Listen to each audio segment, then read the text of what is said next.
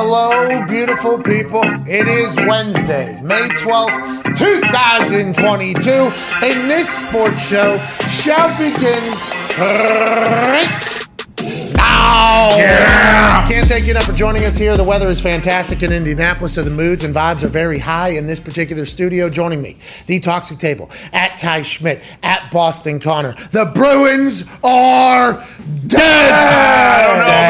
I don't know about that. We just can't win in the Hurricanes barn. It's a tough barn, but, already onto the Celtics now. It's something you guys probably can't understand. Two teams in the same playoff at the same time. Well, okay, all right. Listen, I understand now you have to get offensive because you're very defensive about how bad the Bruins stink when just a couple weeks ago they were going on a run to Lord Stanley's Cup. Mm-hmm. I will say this. If you're not a fan of any team in hockey, you should be a fan of the Pittsburgh Penguins because we're the greatest program in the history of the NHL. Oh, yeah. If not the Pittsburgh Penguins, though, that team in Carolina looks fucking awesome to cheer for. At Nick Moraldo in the back there with a fresh haircut. You look good, pal. Host of That's Hockey Talk, obviously one of our hockey aficionados around here. That place is awesome. How many people does their arena hold? PNC Arena holds about 19,000, but, that's standing huge. room only. Whoa. Hey, by the way, that is huge for an arena. That is massive. 13, 15, 16. You'll hear that number. Damn near 19,000, 20,000. You pack 20,000 screaming Caniacs in there, and it gets loud. And they seem like they're all in. There's a DJ. They were playing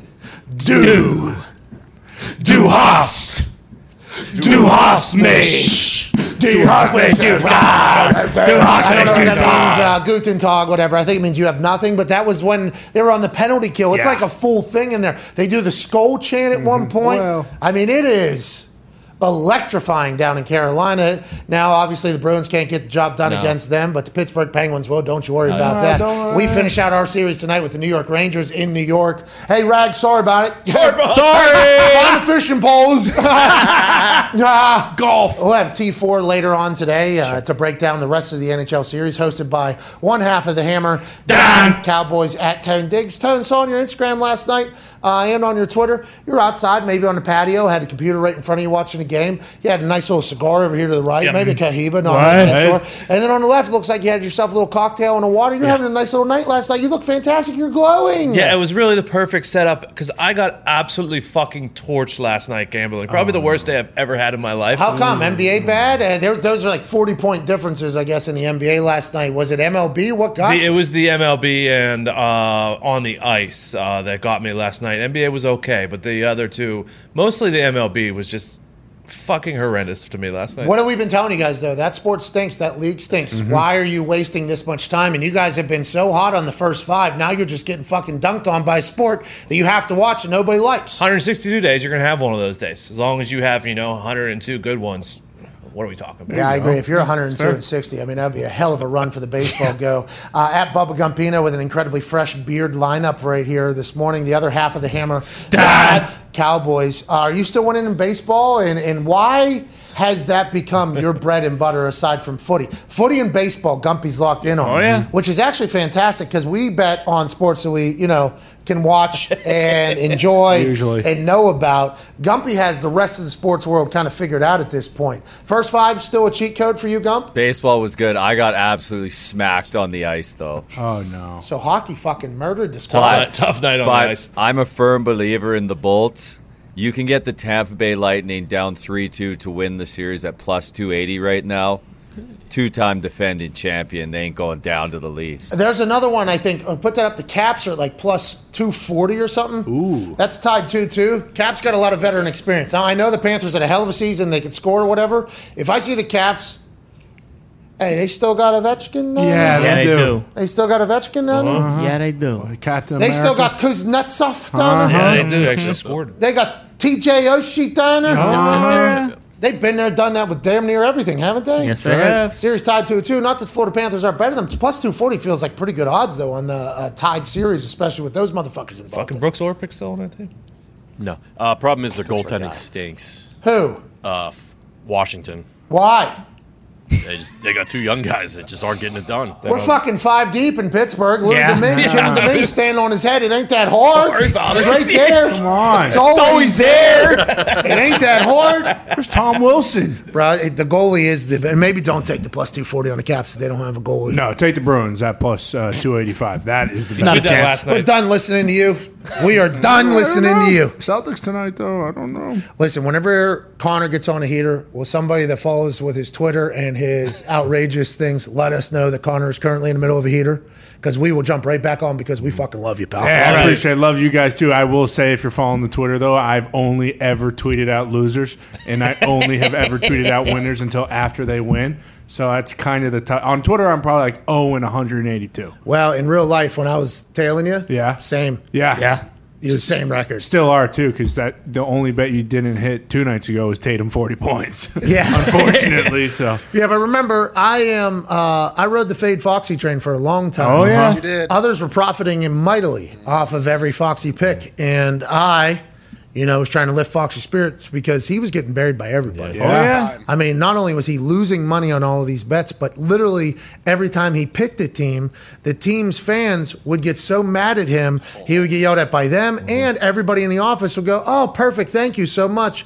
Boom. It was actually a great gambling strategy. The people that we don't know and have never met that are sports gamblers were probably tailing. Without letting anybody know about it. Like, hey, we got a winner. What's the winner? The opposite of what this fucking guy from the McAfee show picks. His name's Evan Fox. He is unbelievable. He went on like a 2-48 run or something like that. Glorious. John And- Sheeran even referenced it. Yes. Just a couple weeks ago. Head odds maker for FanDuel. They were even like, all right, he was a sharp. Yeah. Foxy was a sharp during this run, and I happen to be alongside of him because I like Foxy. Good Foxy, teammate. Foxy, very talented guy. We do need Foxy to, operate this entire business. I was just getting to know him at a better time, and I'm like, hey, come on, guy, let's go, let's do this. I lost so much money, while everybody else is winning. It looked like a blast for everybody. And now Connor. As I'm saying, I found myself in a similar situation. Yeah. Yeah, but I mean, just like Foxy, he turned it around. I feel like tonight I will start turning Has it around. he? I don't know. The fake No, I Foxy haven't. thing is The still real. difference is Connor's just betting on his teams. We need Correct. Boston sports to lose, both Celtics and Bruins, because then I think he might become True. a good gambler after that. Yeah, because his heart is much more powerful than his brain. Blinded by the light. We've Always talked has to- been. Yeah, Yep. I've actually only bet on Boston teams for the past like 7 months. So really, it has been kind of live by the sword, die by the sword. So it's really not even your picks. It's more so the GMs of the Celtics and Bingo. the Bruins. I have too much faith in Boston sports, but that is again why Bruins plus 285 to win the series is a lock. See, so there's two different things there. Saying it's a lock, Yeah, not necessarily what you need to do. You know what I mean? but it is Because it's not a because lot. it's not a lock. I don't know. But you It do is. like it. As a Boston Bruins fan, you even laid it out. As a Boston Bruins fan, I live by the sword, die by the Boston. I bet on Boston sports for the last however many months. Yeah. That's why Bruins at plus 280 win it. I'm is. taking, you could say. Well, but it's a lock. But then whenever you project it is a lock, then it's like, oh no, here we go again. Now this is another loser that's going to go on your record. Backing yourself into a corner. Instead of just saying you like it, you're leaning towards it, I would like to do this, this is why I'm doing it. Instead, you follow it up with, boom, this is a lock. Now everybody's like, all it's a right, lock. here we go. Yeah, you got to do it. I don't lean. I only false, and I'm falling to the Bruins side. And by the way, Celtics to win the title, also a lock. Hammer that too. You have fallen quickly. Yeah. Hey, it's all right. Me and you, we've both fallen because I've been alongside you. We're going to crawl out. Thank you. Yeah, we will. We'll cut the anchor off the leg. Like We'll- Christian Bale. Yes. We'll make the jump. Yeah, that We'll get chant the they rope do. off. Yeah. Yeah. We'll do the jump over there. Rise. Rise. Is that what they said? Rise. Yeah, that's what it says. Rise. Yeah. Yeah. Well, the only way to make it is you got to take the Bruins to win the cup. You got to take the safety. You gotta take Oh. the harness off. You gotta Yeah. take the All harness right. off. I'll take the harness off. You're right. Bruins to win the cup, not to win the series. No, I'm talking about us getting out, not us continuing to bet. I'm talking about Okay. the hole that we are currently in Yes. because of your choices. All right, fair enough. Maybe a first basket tonight. But once again, my choice to follow you, though, which is an issue. But you're right. We can maybe get out of the hole tonight. One good Real first easy. basket. Yeah, Tatum 3-point field goal to Method. first basket. Yeah, Bingo. method basket. Boom. Boom. We are 10 feet out of the hole now. The hole is 250 feet deep. Let's talk about some news, shall we? Miami Dolphins social media team did Tua no favors. Oh my God. So much like when Lamar Jackson had one of his first completions to Sammy Watkins, and it was an incredibly windy day, and it was a completion. It wasn't his prettiest ball. It was a little bit of a flutter, a duck, but it was a completion. The Baltimore Ravens social media team had a great slow-mo video of it. It was a nice catch by Sammy Watkins, but they didn't think about what Twitter is. And Twitter is a place that whenever it is announced the top paid sports broadcasters and what the attention is supposed to be about, Tom Brady making more allegedly, which might not be the case after refutes from Fox, but Twitter, as soon as whatever your intention is, might not be the case.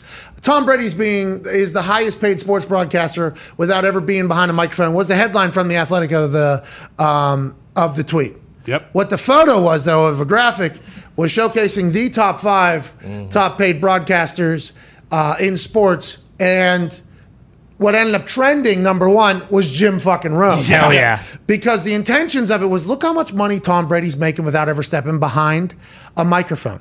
And Twitter saw that and said, look how much fucking money Jim Rome is making. Yeah. And that ended up being the number 1 trend quickly. Like, boom, bang, number 1 trend, Jim Rome. That's kind of what Twitter is in a nutshell. And if you don't understand that properly, it's going to be a tough road for a bit on Twitter, because they posted a video of Lamar Jackson throwing the ball to Sammy Watkins. Look at this, great new connection. These two are going to crush it. Internet. What a terrible fucking ball from Lamar Jackson. Yeah. This guy can't throw a football. Oh my God, this guy stinks. They had to delete the tweet. Yeah. I mean, by the way, we did not say that about Lamar. We do not believe that about Lamar. In any practice, there's going to be a ball that gets wobbled or dropped. That's something that happens at practice. We were just pointing out the fact that the Ravens social media team was like, boom, here's a fucking home run. We're going to put this out. Miami Dolphins did the same thing. Miami. Yeah, Tua talking to connecting with Tyreek Hill on a deep ball. It looks awesome. It sounds great in theory, but the internet immediately upon seeing this slow motion deep ball said, oh, Tyreek Hill had to come to a complete stop. Tua doesn't have a strong enough arm, and it's going to be a terrible relationship, just like everybody said about Tua's arm strength. That's exactly what the internet said. Now, could that ball have slipped a little bit out of Tua's hands? Yes. Sure. Could he be throwing into a very, very strong wind that we don't see? Yes. Could they still be figuring it out? And that is literally the first one that Tyreek has run, and he doesn't know how far he needs to put it because Tyreek Hill is a different fucking animal. Yes. All these things could be the case. But as soon as you put this on the internet, and the conversation is already a little bit about whether or not Tua can keep up with Tyreek's strength, the internet's going to do their thing. Oh, yeah. And that's what the internet. Tua doesn't deserve. Tua's been through enough already. He but has. Dolphins social media team's going to figure that out. I feel like they're looking at their mentions. Oh, no. How come nobody's like, this is going to be an electrifying new duo for at least the next 3 years? How come nobody's talking about the AFC East having the fastest motherfucker on earth? Maybe DK Metcalf. Yeah. $50,000 maybe. Yeah, we'll see. At wide receiver down in Miami with an offensive guru at head coach who turned around every single offense he's ever been a part of. How come nobody's talking about that? They're just talking about his own. Well, that's because that's what Twitter is. Gumpy, how is this the first video we see of Tua and Tyreek? It can't happen, Gumpy. Can't have it. As someone who lives and dies on the internet, this was very tough to watch. With the rocket emoji, putting it out. I mean, come on, guys. What are we doing? Now, with that being said, hey, ball wasn't on the ground. It's a decent ball. Yeah, it wasn't that bad. It's always Maybe there. he was open by 20 yards and he said, hey, I just got to get it to him. Get in. By the way, if you remember Wasp, Yeah. I think Wasp, yeah. the play in the Super Bowl that Pat and Tyreek Hill called, I believe Tyreek came to a complete standstill. Now, granted, Patrick Mahomes is on a full sprint backwards. Right. And it ended up being like a 65 or 70-yard throw when it was all said and done. But Tyreek stopped, caught that, ran around, I think. If not, there's other examples of that. So this isn't the first time that Tyreek has had to stop for the quarterback throwing him the football, probably throughout his entire life.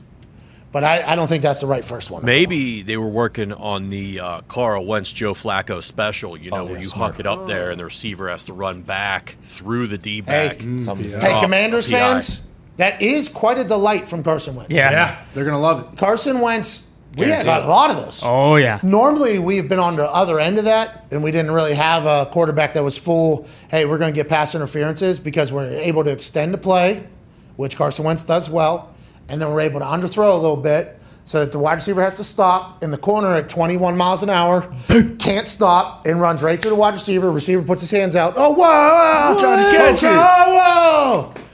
Spot foul. We are in field goal range. Hell yeah. I mean, the Commanders are getting that.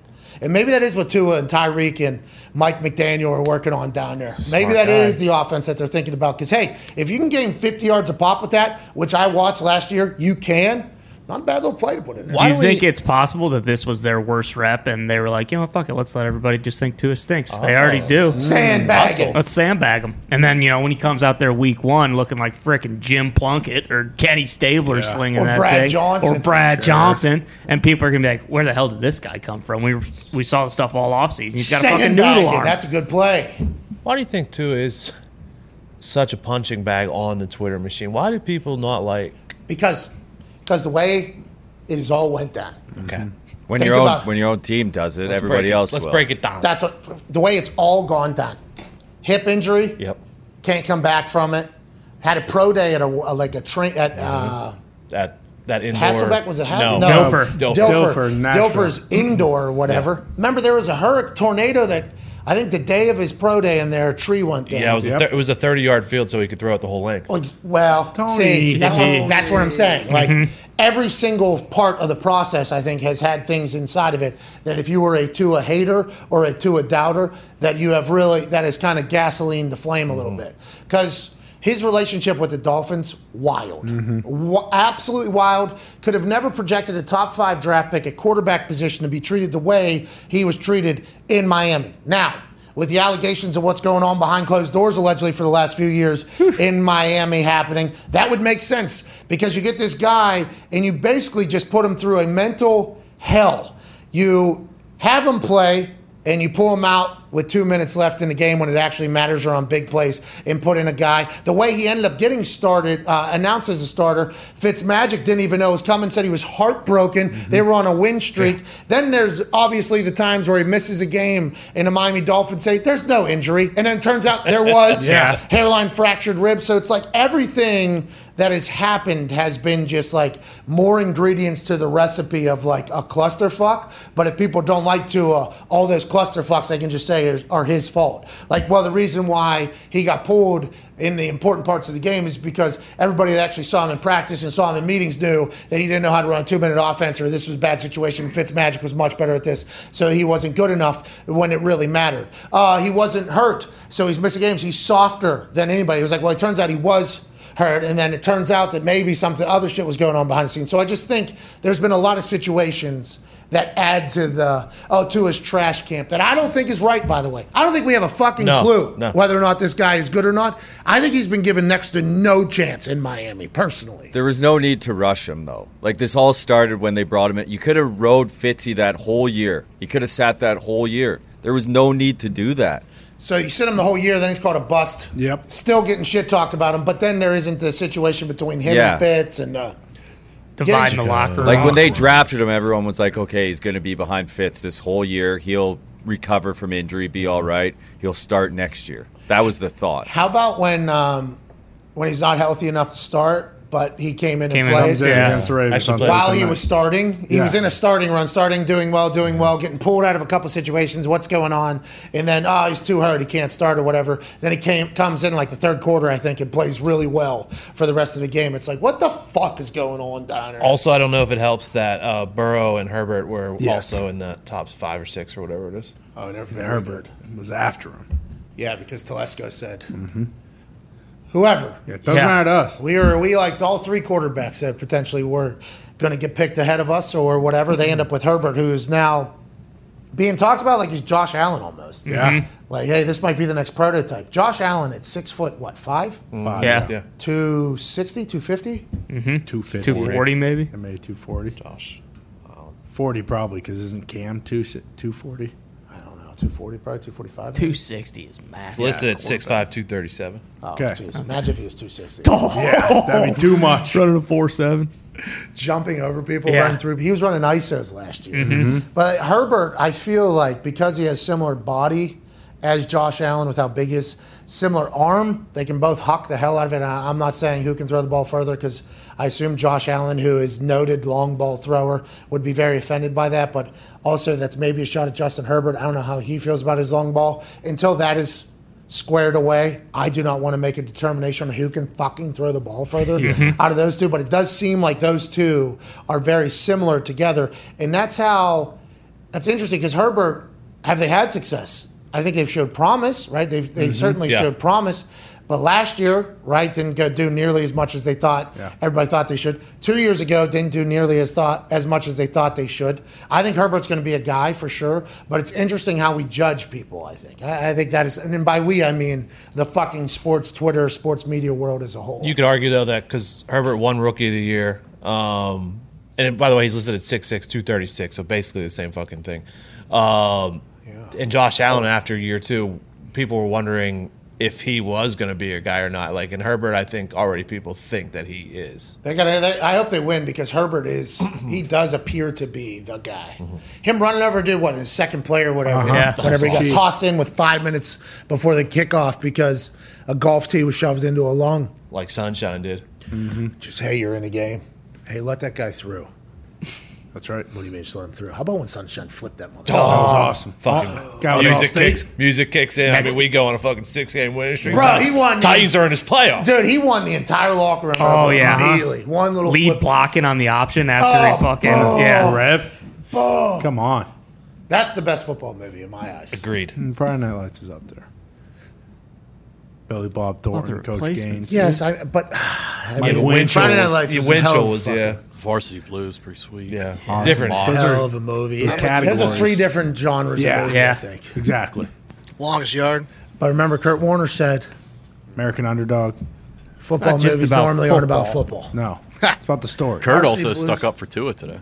Did he? What did he say? He said, I've thrown plenty of underthrown balls in practice. You know, it happens to everybody. Literally, that's what practice is. That's why whenever they were showing, like, Richard Sherman, when he first got to the Niners, gets smoked by a guy or whatever, it's like, this is practice. Like, you're supposed to be you're supposed to be working on things. You're supposed to be taking chances on stuff in practice so you can continue to get better. That's why I thought with this modern world of welcome to it with phones everywhere, like, people would be scared to work on their game because you can get got if you're working on something. If you're, like, for instance, and this is such a minor thing, but like in the punting world, if I wanted to change my drop mid-season because something wasn't happening, if I wanted to change my drop just like a half an inch maybe, there's a chance the first 10 balls I hit are going to go 15 yards because I'm not going to have it timed up right or do anything. But if you have a bunch of people at practice with cameras out there, there's no way that somebody other than like a veteran, like a young player, would ever even think about attempting that, because if that was to be seen by somebody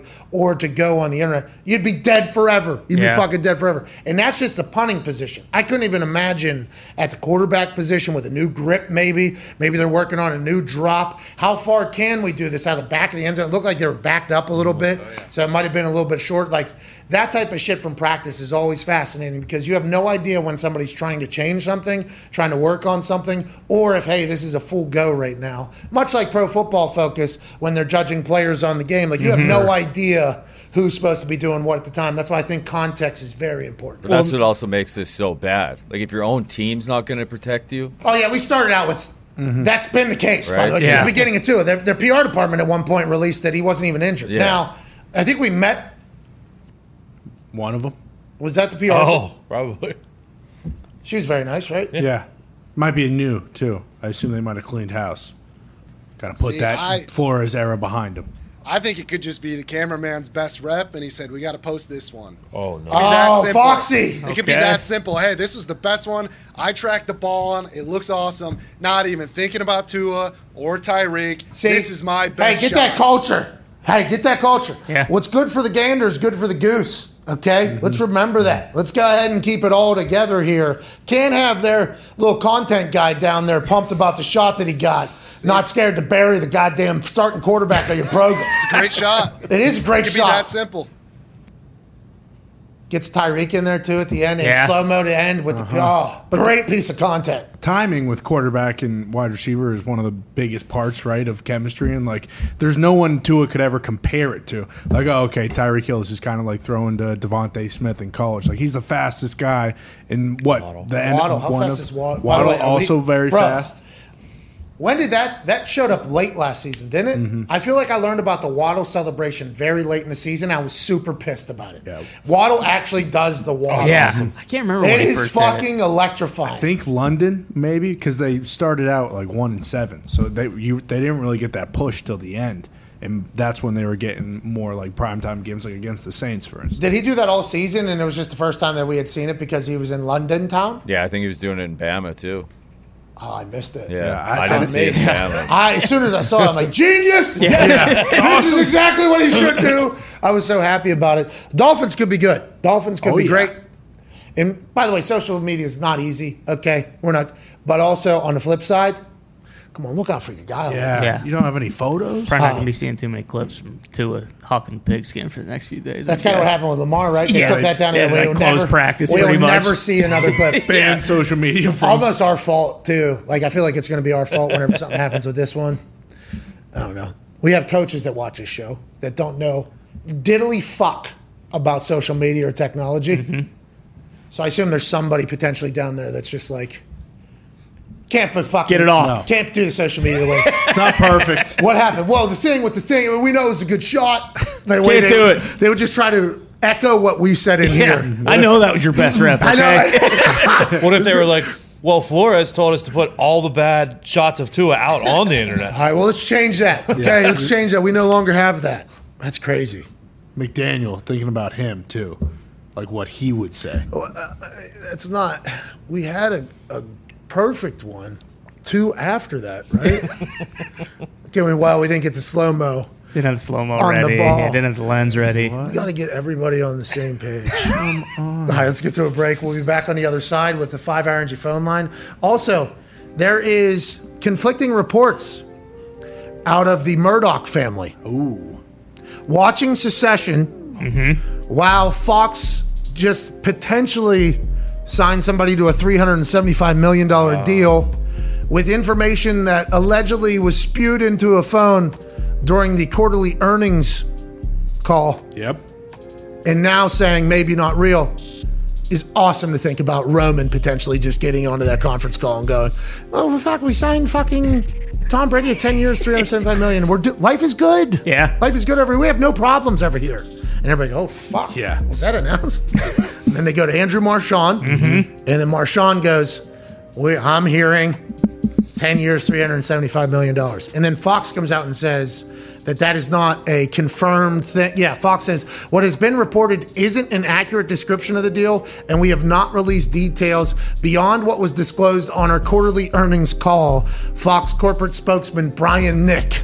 Listen, when Brian Nick is talking, they got some shit. Nick declined to say what was inaccurate, while sources reiterated to Andrew Marchand in the New York Post, the outlay is 10 years, $375 million. The bottom line is that the NFL is the most powerful programming this country has ever had. Feels like that might have been the exact. Yeah. Yeah, it's correct. How's business? How's business? The NFL is the most powerful program. We just signed Tom Brady. Like, that sounds like. Yeah. It would be said in one of those earnings calls when everybody is trying to act as if all is good, or if anything bad is because a good is coming at the moment because the stock market's Fickle. very fickle. You know what else pretty fickle? Who's that? I guess Bitcoin. From the sounds of it. There's also another company whose stock is down around 75% since last year. Join us now. From an attic in a random house in Ohio, a college football national champion, a Super Bowl champion, Ryder Cup champion, COVID survivor, AJ Hall. What's up, dude? Hey guys, what's happening? How you doing? Hey, good. Commuting to work, AJ. Unbelievable. What's that mean? What's that? Just driving to work? I'm in the same spot I've always been for the show. You know that. Yeah, I know. We appreciate you, man. We know you're going through a lot over there. I know there's a lot of commuting and traveling. I'm not That's going right. through a lot. What's that? But yeah, I'm not going through a lot. Yeah, I mean, you got No, kicked out of your commuting a lot. house. So. Yeah. We're in the middle of a plan we've been working on with different housing projects and everything. So yeah. Oh, okay. The reports where you guys got kicked out of the house. Yeah. Whoa! That's not We what kicked happened. ourselves out of the house. Yes, that's the report. Because they're okay. inspecting tunnels underneath your house. Right? Whoa. We're building tunnels now, Connor. You can't tell people that. But you just did. Well, you were on a show. Oh no. All right. Anyways, don't be. What are you building tunnels stupid. for? That's Yeah, creepy. it's bad Don't be news. building tunnels. Actually, maybe we need an escape plan. Yeah, True. Maybe. Wine cellar. So Waxy could just show up whenever. All right. Let's talk about other stuff. Fox is refuting the deal yesterday that was announced by Andrew Marchand of the Post. Allegedly, Brian Nick said, "What has been reported isn't an accurate description of the deal, and we have not released details beyond what was disclosed on our quarterly earnings call." Brian Nick, obviously Fox corporate spokesman. That's right. Hey, if Fox corporate could speak, it'd sound like Brian Nick's voice. Bingo. All right, so they're the ones talking about everything. Nick declined to say what was inaccurate about the report, while sources reiterated to Andrew Marchand the outlay is 10 years and $375 million. The bottom line is that the NFL is the most powerful programming this country has ever had. Oh, yeah. The report yesterday was because of the quarterly earnings call, in which it sounds like it was announced by somebody from Fox that this deal was taking place. That was then leaked to Andrew Marchand of the Post, who then reports it. As soon as that number is reported, we assume everybody at Fox Sports is pissed and everybody at ESPN is pissed. And now Brian Nick has to come out and say, whoa, we haven't signed this yet. This is all just potential conversation that's happening, even though that would be a massive part of the future that you'd be gambling on if you were to invest in Fox Sports, if they were going to have Tom Brady as their lead analyst. Fascinating situation. He might be getting $37.5 million a year. Sounds like he probably is, but it's not official yet, AJ. Yeah, but they're not. They didn't even say it's not official yet. They're trying to say like, hey, something. You're reporting it wrong. So is it the money? Is it the years? What are they going to come back and say? Like, I assume it's all just going to stay 10 years, 375, and they put some language in there. Oh, he's going to be an ambassador and have 4 appearances doing something. What if it was, okay? What if it was for $30 million a year, and then Tom Brady's people leaked that it's for $37.5 million? Okay, what if they're in negotiations right now, and it's like, well, everybody kind of said, what if it is a little public pressure? I hope that's the case. What if it's a little public pressure to get a little bit more money? Nonetheless, who knows what's real and what isn't real? All I do know is that our next guest, when he was on the football field, real, Hell yeah. absolute stud, absolute dog, was a head coach in the NFL for a little bit. Now, changing lives completely with the Changing Our Perspective Foundation, which its primary goal is to help tackle the educational and healthcare disparities we see in our nation's most vulnerable communities. Former Man of the Year, Super Bowl champion, 2-time Defensive Player of the Year. Ladies and gentlemen, Mike Singletary. Hello. How's everybody doing? Hey, should I call you Coach? I should call you Coach, huh? You can call me Coach. You can call me Mike. Whatever you want to call me. I'm good. I want to let you know, as that buildup was happening in my head, it was just a full-on Mike, Coach, Mike, Coach, Mike, Coach. I went with Mike. I feel like I should call you Coach, though, because once a coach, always a coach. Anyways, thank you so much for joining us. You're a legend, man. Thank you for joining us. Thank you. Thank you very much for having me. How close do you stay to the game, Coach? Are you still dialed in every week? Are you still following everything about it? Are you one of those guys who thinks the game has changed too much to really keep up and be a fan of it, or are you still all the way in? The game has changed a lot, and some of that for the better. When it comes to the health of the guys, obviously there are some parts of the game that I think is going in the wrong direction, but that's okay. I just think I'll always love the game, and it's been a huge part of my life and my family. So I'm going to stick with it. Coach, what do you think? Like, what kind of things do you like? Trends do you see happening in the NFL that I guess you're not a fan of? Well, I think when I look at the defensive side of the ball, I just feel that some of the rulings, the inconsistency of some of the calls. You may go hit a quarterback depending on who the quarterback is. 1 week is legal, another week is not. You're playing DB and, they just throw the ball up in the air and you touch the guy, it's a flag. Some of those things I think it can really make a coach really very upset because that's tough. It's tough on a coach. Yeah, and when you're coaching, by the way, it's life or death. You're potentially going to get fired because of some of these calls that continue to happen on an inconsistent basis. Let's talk about your coaching time. Obviously, the accolades for your playing career are massive. I mean, so many. Changed the game. One of the greatest linebackers of all time in everybody's conversation, Super Bowl champion. Moving into the coaching role, and I know you were a position coach and you become a head coach. What did you find that was very similar to being a player? And what did you find that was different in the coaching world? Because me and AJ talk about this all the time. We are not coaches. Me and AJ are not coaches. The amount of time it takes, the amount of care and compassion it takes, was it everything you thought it was going to be? And how much was it like being a player in the NFL as well for you? Well, I think, first of all, I enjoyed being a coach. The thing about coaching in the NFL, it depends on kind of your background. It depends on kind of your coaching tree. How did you come into coaching? Those things I didn't really think was that important, but they are really important. I think coaches' acceptance of another coach that maybe played in the game and maybe had some success in the game, you will hear something that says, a great coach, a great player can't be a great coach. And to me, that really doesn't make a lot of sense because, they put it on, well, if you're a great player, then you're going to come to the game and you're going to have that same high intensity and the same expectation of your players. Well, what great coach does not? And I just feel that that part of it, I would like to see more players that played in the game become more coaches because it would keep it true to the game. And ambassadors that played the game that become coaches, I really think they keep the roots of what football really is in the game. Coach, we're going to get that is be a problem. Coach, we're going to have to call you back to get a better connection. It's on our end, not on your end. I can't wait to continue this conversation in like a minute or so.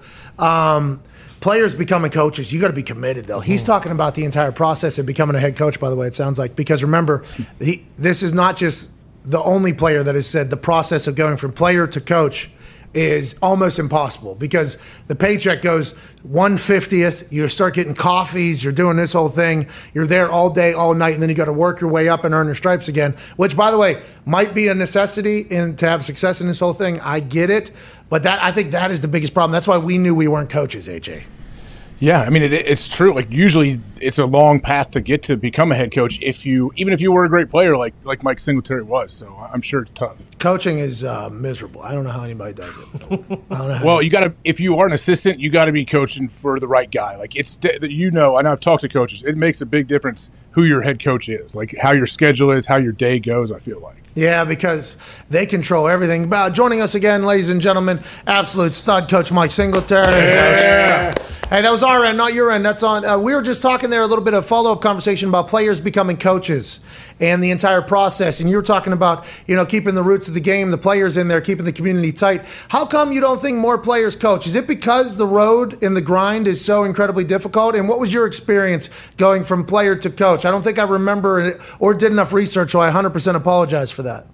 Well, going from a player to a coach, for me, it was, I loved it because I knew that I had to take it back to the very beginning for me and do my research and really understand, cover 1, cover 2, cover 3, what that meant.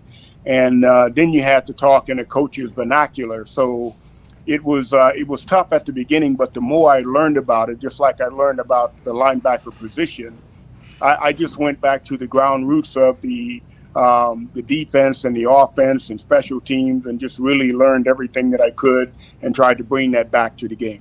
You're a motivational speaker now. I do believe you dabble in that a little bit. And obviously we've heard about you as a coach for the Niners. Were you like that as a player too? Were you the guy always calling things up? And at what stage of life did you decide, like, hey, if nobody else is going to speak up, I will be that guy?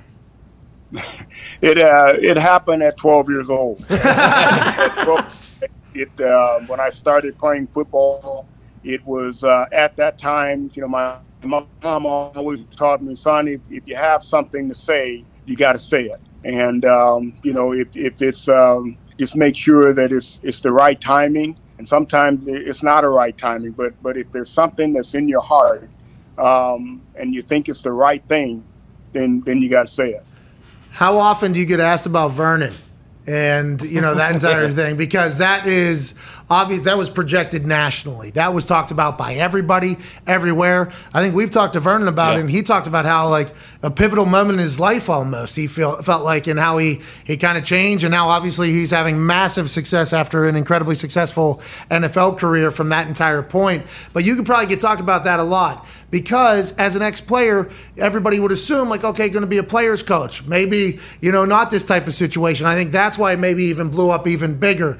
At that moment, at that time, you're just thinking about him as the human, not just as a football player and what he needs to hear as opposed to what he wants to hear. And is that how you always were? Absolutely. I think that as a coach, one of the first responsibilities is to always look at your players and particularly those players on the team that you feel that can do better than what they are, and try and find that button, trying to find out what it is that will help that player become the player that they need to be. Not only that, but if you see leadership in them, also try to bring that out of them and try to help them get to the next level in life. Feels like Vernon did that, and he appreciated you for it. Coach, magical moments there. Let's take it back to your playing days. Chicago, the Bears. Two different coaches on that team, right? Is that over-dramatized or not? Is that real? Is that 100% real from inside? Is that it's 110% real. Absolutely.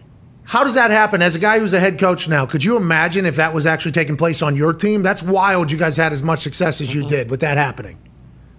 Well, it was tough. I think, but at the same time, I think because of the amount of maturity that we had on that team, we had a tremendous locker room. When you think of guys like Peyton, McMahon, Steve McMichael, Dan Hampton, Richard Dan Otis, I mean, we had a lot of guys that were not afraid to speak and for the things that they thought was right. And so it was just one of those times that it allowed us to be able to have two coaches that were the same way.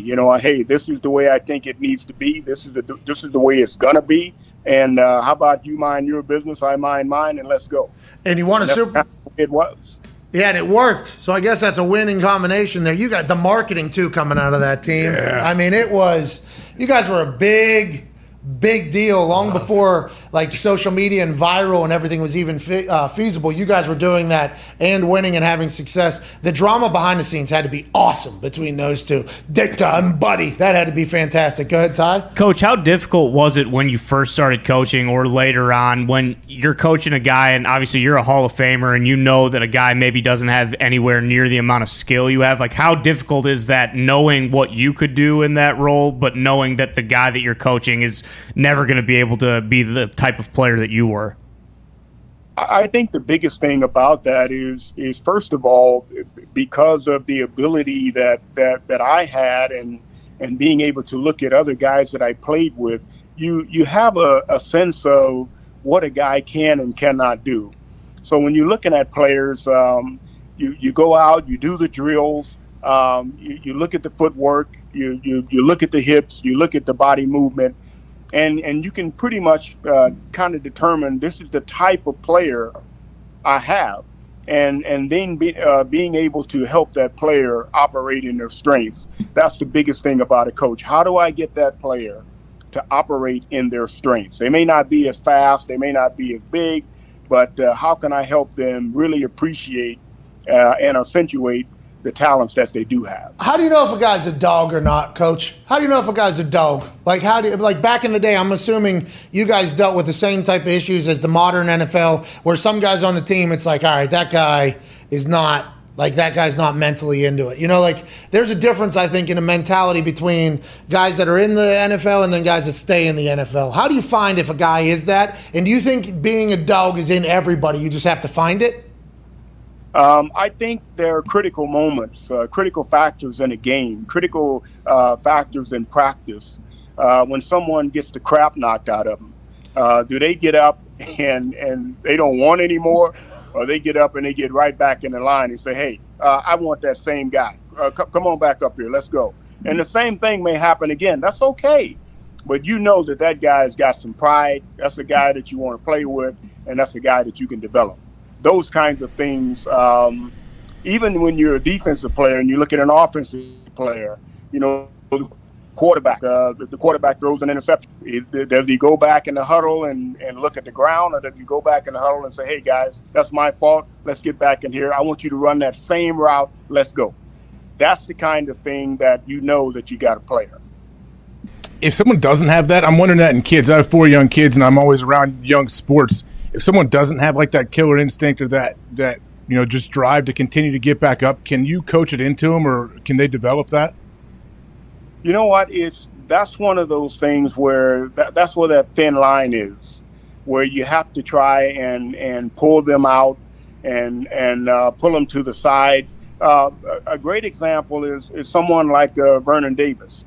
When you say, you would look at him in practice and say, you know what, this guy's a dog. But at the end of the day, you know, he's always fighting. He's always got to have the last word. You say, wait a minute, there's something here.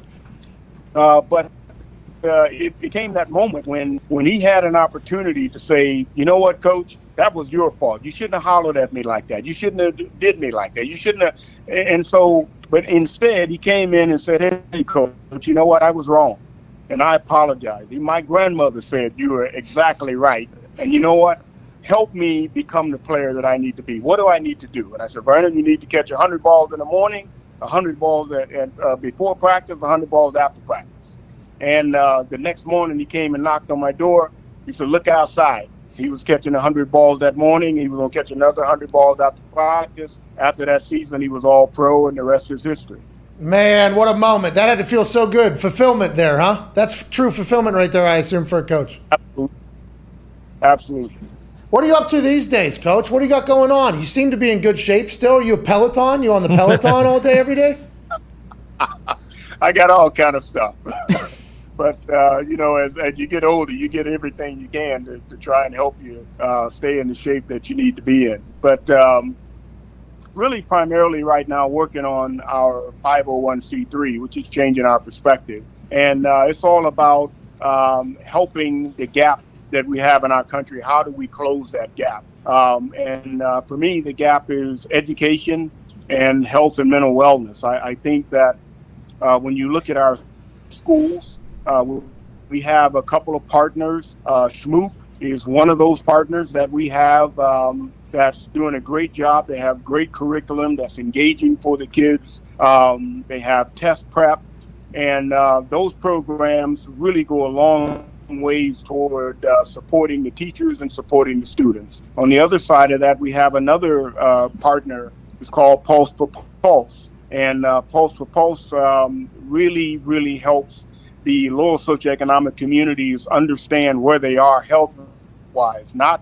kind of what they have today, but where they are health-wise, and be able to tell them, if you continue to do this, this is what you're going to have. You're going to be a diabetic. You're going to be a person that's going to be very sick. So those are two things that we have, two programs that are kind of the foundation of what we do, and we continue to move forward with that. Hell yeah. Yeah. Coach, thank you, Coach. A diehard Chicago Bears fan. Thank you for doing that, by the way, making the world a better place, man. That's awesome. From Baylor Bear to Chicago Bear to saving the world. I mean, that is awesome news. Zito, big-time Chicago Bears fan. Can't wait to chat with you. Go ahead, Cuz. Hey, Coach. I just had a question. So, like, when we talked about like having two coaches and two teams, basically, did you guys have any good you and Walter Payton? Any good stories with that on the practice field? Well, as far as Walter and I, Walter was a prankster, and I found that out pretty early on, and so that he and I could be friends. I told him, I said, Walter, you know what? I'm not very good at responding to those, so I'd appreciate if you don't do that to me. I don't play these games. I don't play these games. Water balloons and all that kind of stuff. You just always had to watch yourself when you were around Walter. Had a lot of fun, kept it fun in the locker room. So, okay. But I think amongst when we got back in the locker room, we were a team.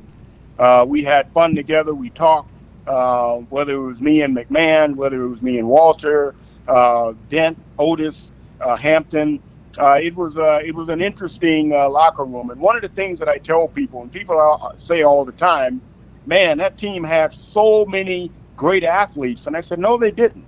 We really didn't have, a lot of tremendous talent. We didn't. We had guys that hated to lose. We had guys that held each other accountable. If you didn't do your job, and I tell people this all the time, Hampton and I really didn't get along very well when I was playing. We didn't really become friends until after I finished my career. Because when I played and I missed a tackle, Dan Hampton would turn around and say, hey, man, do your job. Why did that guy get 3 yards? I said, hey, how about you do your job? But it was one of those things where I didn't want to let him down. And he knew that if the quarterback threw the ball 20 yards down the field, I'm saying, hey, man, we got to get home. You got to get to the quarterback. Let's go. What are you doing?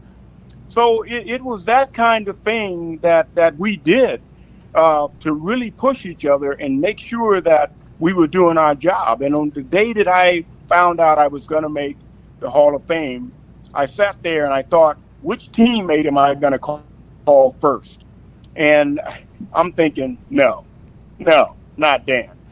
But I ended up calling Dan first because he was the guy that always challenged me.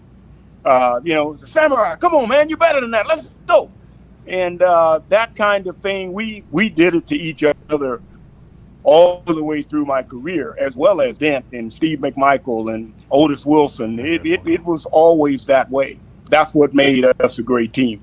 Accountability within the locker room is the culture that everybody is speaking of and trying to find around the NFL. It's no surprise that the Bears had an incredible one. The success was, you guys were superstars. Yeah. You guys were absolute superstars out there. Doing it the right way sounds amazing. Go ahead, Connor. Yeah, Coach, are there any players you look around today that you would kind of either want to play with or coach, like, for them on the field? Like, whether it be linebacker or even a D lineman, a safety, or anybody on the offensive side? The first guy that comes to mind on the defensive side of the ball, the linebacker, the middle linebacker for Tampa Bay, he's from LSU. White. I forget his name. I think his last name may be White. Devin. Okay, yes. Yeah. He's a good-looking linebacker, and he's a guy that I wouldn't mind coaching. He's I think, a tremendous athlete, as well as the middle linebacker for the Chicago Bears. I think he has a tremendous amount of ability, and I'd really like to see him go to the next level. On the offensive side of the ball, the quarterback at the Chicago Bears, I think when I looked at him in college, he took a hit one time that he just got leveled in the bowl game. The guy knocked the crap out of him. He gets up and he continues to play, and I thought, wow, there's something special about that kid, and kind of Cam Newton kind of ability. But he's a kid that I really think whatever coach has the chance to coach him, they have an opportunity to have a tremendous player if they do the things that they need to do early on. You're a Bear through and through, and the Bears are always known for that linebacker core, and I think it's because you, and then obviously Urlacher comes through there, and the many other greats. Have you and Urlacher, do you guys just like once a year strap the helmets on and just run into each other head first? You know what I mean? Is that what you guys still strap it up or what? Like, for the good old days for the Bears or not? No, we don't do that kind of strapping it up. But we see each other maybe 2 or 3 times a year, and it's always good to see him, as well as Butkus. The three of us get together every now and then, maybe a couple of times a year we'll see each other. And don't be safe. And just kind of chat a bit about what's going on, what's happening, and it's always fun. Imagine a Chicagoan walking. Is that what you guys call it, Chicagoans? Oh, yeah. Walking into some steakhouse or whatever, and it's Butkus, Singletary, and Urlacher saying, "Oh my God!" Thank you guys so much. Thank you guys so much for everything. Thank you for your time today. We appreciate you, Coach. Come back whenever and keep doing great things with the Changing Our Perspective 501c3. I thank you, sir. God bless you. Take care. AJ, you take care of yourself, too. Quite a linebacker yourself, my man. Appreciate it, Coach. Hey, this guy exists? You think he's a good ball player? Oh, yeah. Heck yeah, he was a good ball player. I had hoped that we would get him in Minnesota when he came out, but he went to Green Bay. And I thought he was an excellent linebacker and did a great job at the collegiate level. And I thought he did a great job at the pro level. So, AJ, I thought you did a tremendous job. Fantastic guy. Wow. Thank you. Appreciate it. Talked to a lot of guys that you coached. Chad Greenway, I like that guy a lot. I know you coached him. He had great things to say about you. Chad, okay. That's pretty cool. Tell Chad hello when you talk to him. Hey, Coach, real quick. When you're scouting a linebacker, do you look at just the sheer size of their cranium? Like AJ's head here, for instance, he has one of the largest heads, jaws, and everything. And you're like, you know what? That guy, probably a thick skull. That guy could be a good linebacker. Do you think about that type of stuff when you're scouting? You want me to tell you, now that you mention that, let me tell you who AJ reminds me of when you look at him at a quick glance. Spillman. Oh. Yeah. He's got a hard head too, yeah. Body type of Spillman. Kind of walks like him. He has a little more flexibility than Spillman. But he definitely reminds me of Spillman. Oh, that's awesome. Spillman's running a team right now, isn't he? Yeah. Ladies? Yeah. Oh, yeah. Hey, thank you so much for your time. Hall of Famer, legend, Coach Mike Singletary. Thank you. Joining us now, a man that is a part of a crew and a tour that keeps us all entertained every single weekend. We might fall asleep in the middle of it, but when we wake back up, we are so excited to witness the spectacular that is the way these dudes hit golf shots. Ladies and gentlemen, a man who has 14 career tour wins, a major in there. This weekend, he's the second favorite to win the AT&T Byron Nelson Tournament. Alabama guy. Roll Tide! Justin Thomas. Yeah! What's up, man? How we doing? Hey, thanks for joining us. This is huge for our program. You know, you're a big-time golfer joining our show. This is big for our program. We appreciate the hell out of you. Hey, it's big for my resume. I've been listening and, a big fan of you and all your tackles. So, this is pretty cool for me to be in a show. That's what I'm talking about. Hey, that's what I'm talking about. Good way to start this whole thing off. Feels like we're going to be best friends. Let's dive in. How are you hitting the ball? How's the ball rolling? Feel like this weekend you're the second favorite behind old Scooty Scheffler or whatever is number one in the world. Your second best odds going into the weekend. How do you feel? You must be striping it.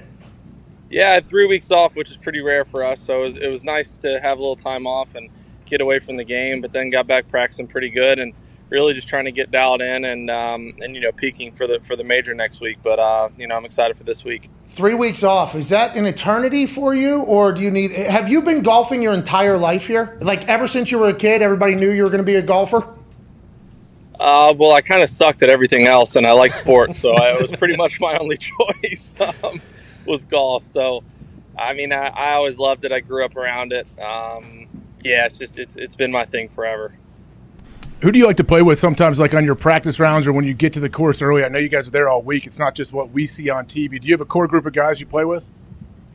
Yeah, I mean, I play with Jordan and Ricky quite a bit. It really is kind of matching schedules. I mean, everybody kind of goes about it differently in terms of how they want to prepare, what nine they're going to play and whatnot. But, I mean, we like to get some money games here and there and poke fun at each other. It makes the preparation process a little more fun. What's the mentality when you're in the tournament? Is it similar to trying to keep it as light as possible, or are you super dialed in, super focused? And have you bounced back and forth throughout your years of golf? I'd say I've bounced back and forth. I think a lot of it, as crazy as it is, depends on who you're playing with. I think, when, at least for me, I'm probably better off when I'm just me and my caddy Bones, when we're kind of in our own little world. I mean, we'll talk between shots, but the more focused I am, the better. I'm not really someone that's better off being laid back and relaxed and yucking it up with the guys, the fans, whatever. Like I'm out there to do a job and being focused is my best chance of doing it well. What's the work week look like? It sounds like you just got out of a bye, how we would describe a bye there with a couple weeks off for the body. Maybe.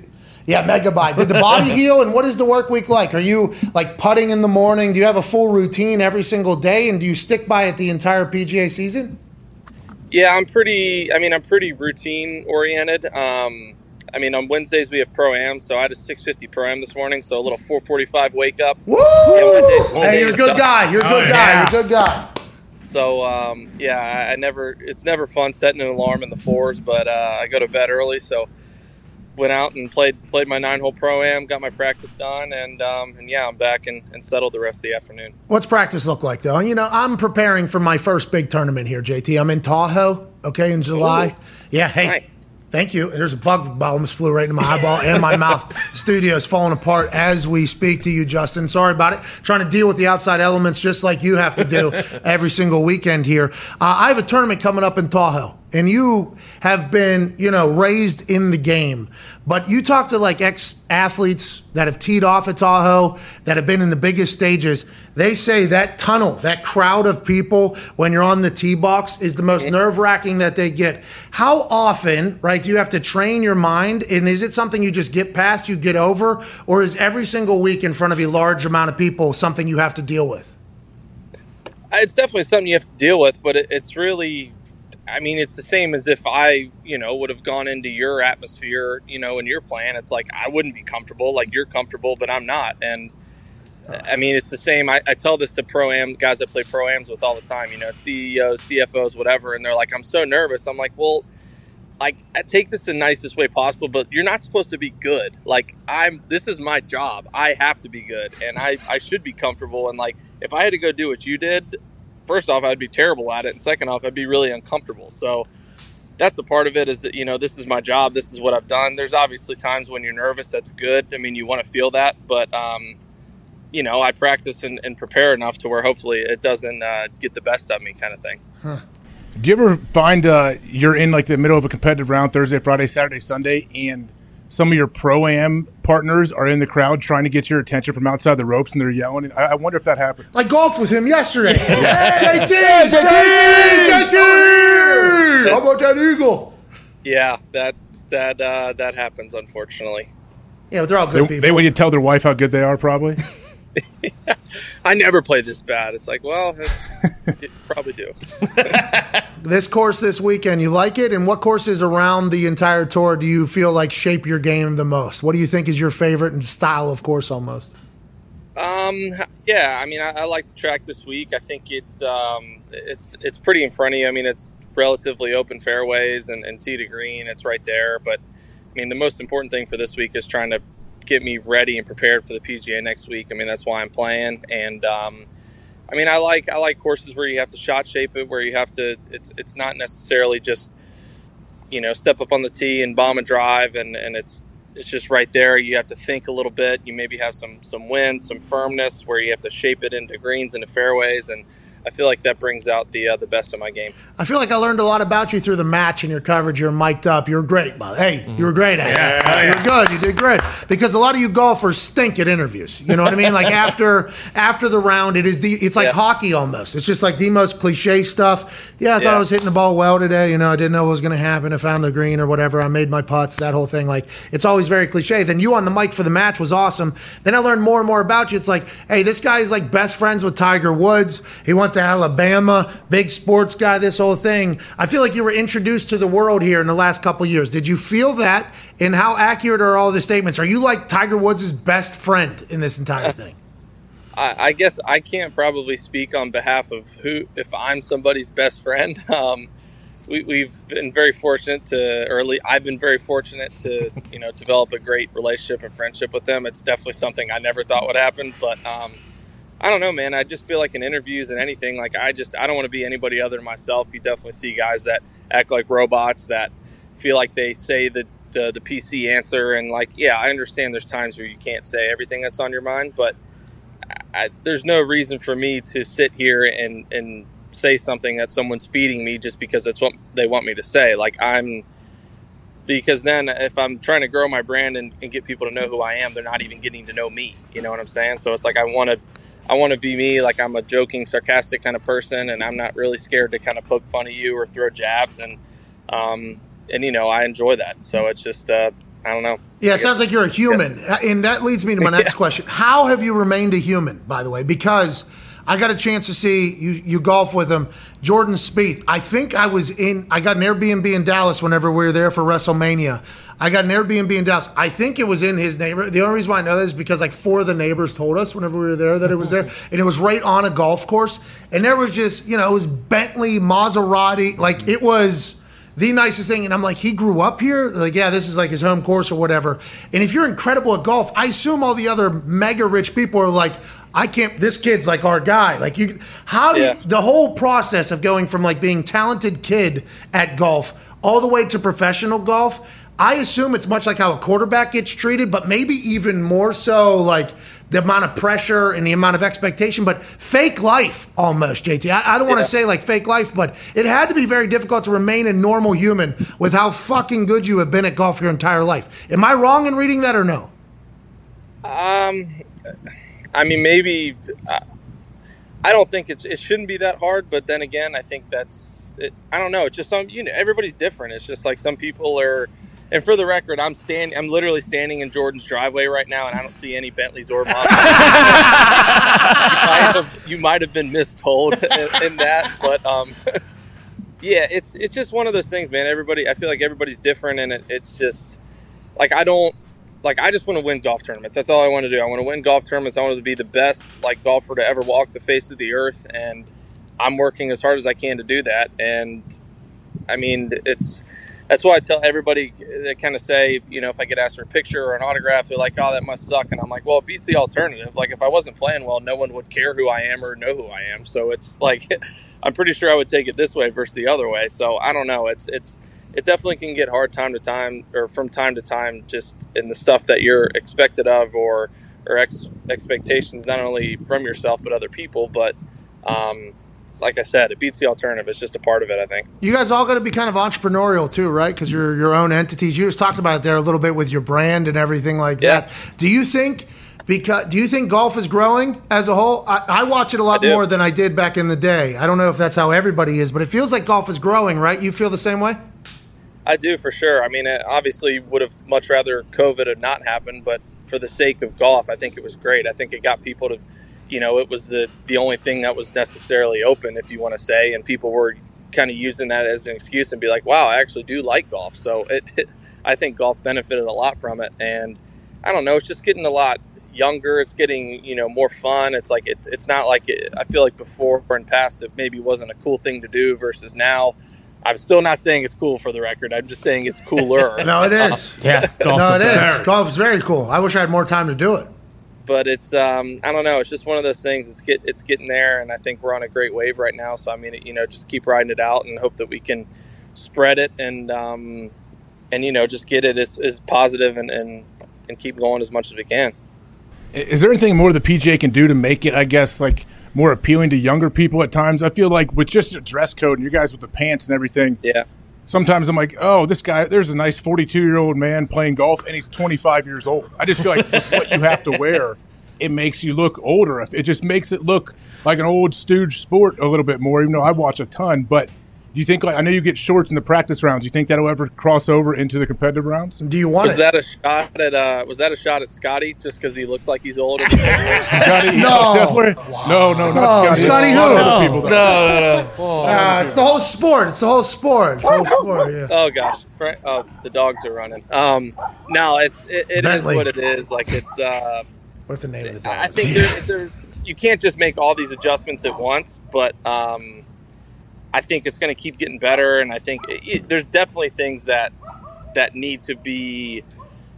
I don't want to say changed completely, but just get just inch closer and closer and get a little bit better. But yeah, I mean, as long as it keeps going in the right direction, you know what I'm saying? It can't be something where you feel like you got to completely force it and completely change it, because like you said, I mean, golf is growing, so we're doing something right. So we don't want to, like the old saying, if it ain't broke, don't fix it. Hopefully that's the case for this. Got to continue to evolve a little bit, I think, as technology changes and everything like that. It's very fascinating to me because the atmosphere at golf tournaments is vastly more mature than I think anywhere else. Now, Phoenix, obviously a different thing. When you go out to Phoenix, is it just like what you're expecting at a golf course? Because I think you've mixed it up with a fan and even kicked a fan out. Is it they cross the line? What do you expect from fans? And do you appreciate when it's maybe a little bit more rowdy, or do you appreciate, the more sophisticated?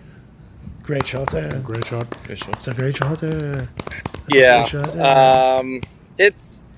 For the record, I haven't kicked anybody out at Phoenix. I've kicked someone out elsewhere. But okay, hey, noted. By the way. I know better than to do that at Phoenix. That's a bad combination. But no, man, it's just I feel like it's the only time where we can compare our sport to other sports. It's like these tournaments that are trying to make a hole like the 16th at Phoenix. Like they don't understand that there's 40,000 people or 30,000 people on 16 at Phoenix. So when people are making noise and talking and yelling at you, like there's enough noise to where it kind of evens out. Whereas, when there's 1,000 people on the hole and then 5 drunk idiots decide to yell at you, yes, like that's very different. So it's, Phoenix is crazy. I mean, I love the golf course. I love the tournament. I mean, you're always going to get your people that are overserved and feel like they can say whatever, but that happens in all sports. Like it's just what a way to describe that. What a way to describe the drunks are overserved by themselves. Yeah, drunks are a problem in every sport. I couldn't even imagine in like a mostly quiet sport of golf. It has to be pretty frustrating, I'd assume. Yeah, it is, but man, it is what it is. Like you got to just kind of take it in and know that. I mean, the better you play, the more people you're going to have that are going to be going against you. And I try to use it as an opportunity to just maybe fuel me a little bit more or whatever it is. But, like it's kind of like I said earlier, it beats the alternative. At least we got more and more people out there and watching. Sock tan and head tan just absurd right now. The head tan isn't awful. The sock tan's not great. That's one of those things. I think it's permanent. It's just not going away. It's just a matter of how bad is it. I'm gonna have to walk this course in Tahoe, so I'm just thinking that you're walking Wednesday, Thursday, Friday, Saturday, Sunday. Then when do you travel? Monday. I mean, and Tuesday too. Usually, you go out and probably play 9 holes Tuesday, play 9 or 18 Wednesday, and then 18 Thursday through Sunday. So you're just walking every day, basically. You just walk a marathon every day. I do a lot of walking. Yeah. That's maybe the only other sport that I could be good at if there was just like a walking. Not speed power walking. Hey, yeah. speed. Oh, not just power walking. Normal walking. Oh, basic ass stride. Basic ass walking, kind of a jaunt. How about pace of play? I know that's not a thing for you, but I know that is a touchy subject kind of in golf. It's slow. It definitely could get better, but I mean, it's like if you go to a highway in Los Angeles, like you get that many cars, you're going to get a traffic. We're getting fields that are so big that you really don't have much of a choice but be slow and be pretty backed up. So, the smaller fields are better, and obviously the course setup and how difficult it plays can have an impact on it. But it's getting better. It's not getting like that much better, but. Yeah, I mean, slow, playing 5.5, 6 hour rounds, nobody likes that. No, by the way, I think we enjoy watching it potentially because we could take 2 hour naps in the middle of it and still keep up with whoever. It's a great nap sport. I know you don't get a chance to enjoy it, but when you retire, you're going to love it. It is incredible. Go ahead, Tone. JT, I think I saw that you were playing Southern Hills yesterday, which is where the PGA is next week. Could you have stayed there and just played up until the tournament, or did you feel like going to play in the Byron Nelson gave you a better preparation for next week? I don't know. I'm kind of going through a little phase right now of trying to figure out what works better for me in majors. I haven't. Oh, let's brainstorm! Hey, let's brainstorm! We're like a part of this. So I haven't played as well as I feel like I should have in majors in past, and I generally take the week off the week before. And I just felt like it's easy travel. It's another thing too, and logistically and geographically where you are. Like there's times where a week before might be up in Connecticut, and then the U.S. Open the next week might be in San Diego. Like that doesn't really make sense. Like that's going to be tough. But here, being in Dallas and then going to Tulsa next week, it's very close by, and felt like I could go do what I did on Monday and go check it out to where the preparation next week will be a little easier. But I mean, there's no better preparation than actually being in that moment and being in the competitive mind frame. So I feel like it's something that will benefit me, but I'll let you know come Sunday next week. Yeah, how'd you make that decision? Did you have to consult with somebody? Did you talk to other players, or was it just your own decision making? You're like, you know what, I got to change something up here. Yeah, I mean, everybody's different. It's a lot of guys like taking weeks off, and I mean, I like taking weeks off too. I just think sometimes when I'm home, I can over prepare as crazy as it is, and I feel like I can kind of over expect out of myself because of how much I've prepared, and I almost get to the point where I feel like I'm peaking before I leave. Like I work so hard to get my game in good of shape as it can be, and then it's just not realistic to be able to sustain that for an entire week. Like it's just not, you know what I mean? So I think this is something where I can kind of play into the form that I'm hoping to be playing in for a major championship. Hey, let's go win a major. Yeah, come on now, boys. Hey, let's go win a fucking major, huh? Hey, let's go Yeah. get another one, huh? Yeah. What do you say? Hey, let's go, JT. Come on. Hey, that hole's going to be bigger than it's ever been. Huge. Oh, my God. The golf ball's going to be big on the tee. hell yeah. It's going to be huge. Let's go, JT. Let's go. Go ahead, Ty. JT, I feel like you've been one of the big American guys who's really spearheaded the kind of Ryder Cup comeback, because for a while there, the Euros were kind of just kicking our ass, and it's awesome to watch you play because it's very evident how jacked up and juiced up you get. How much different is it playing in a Ryder Cup than it is in like a major or just a regular tour event? It's totally different. It's the adrenaline. I mean, I've said the story before. The first Ryder Cup I played in, I hit a 5-wood off the first tee, and Jordan and I think I don't think we were the first match out. Whatever, but I hit first, and when I hit 5-wood off the tee, off the tee box, I don't use a tee. I just kind of put an indention in the ground, and I still to this day say if I had to put the ball on the tee, I wouldn't have been able to. Like my hands were shaking so bad, I wouldn't have been able to get the ball on the tee. Oh, I mean, it was really? It's so nerve-wracking, and you have so much adrenaline that you just like you can kind of hear and feel your like heart beating in your head and your ears, and it's to be able to I guess channel that and almost like calm yourself down while still being excited and pumped up. It definitely took me a little bit to get used to, but man, there's not many feelings like it. Yeah, it's the first time you guys get to experience like team, right? Like team golf. Yeah. Like, hey, we're all in It's this awesome. thing together. Fuck them. Like that's the first time you really get that.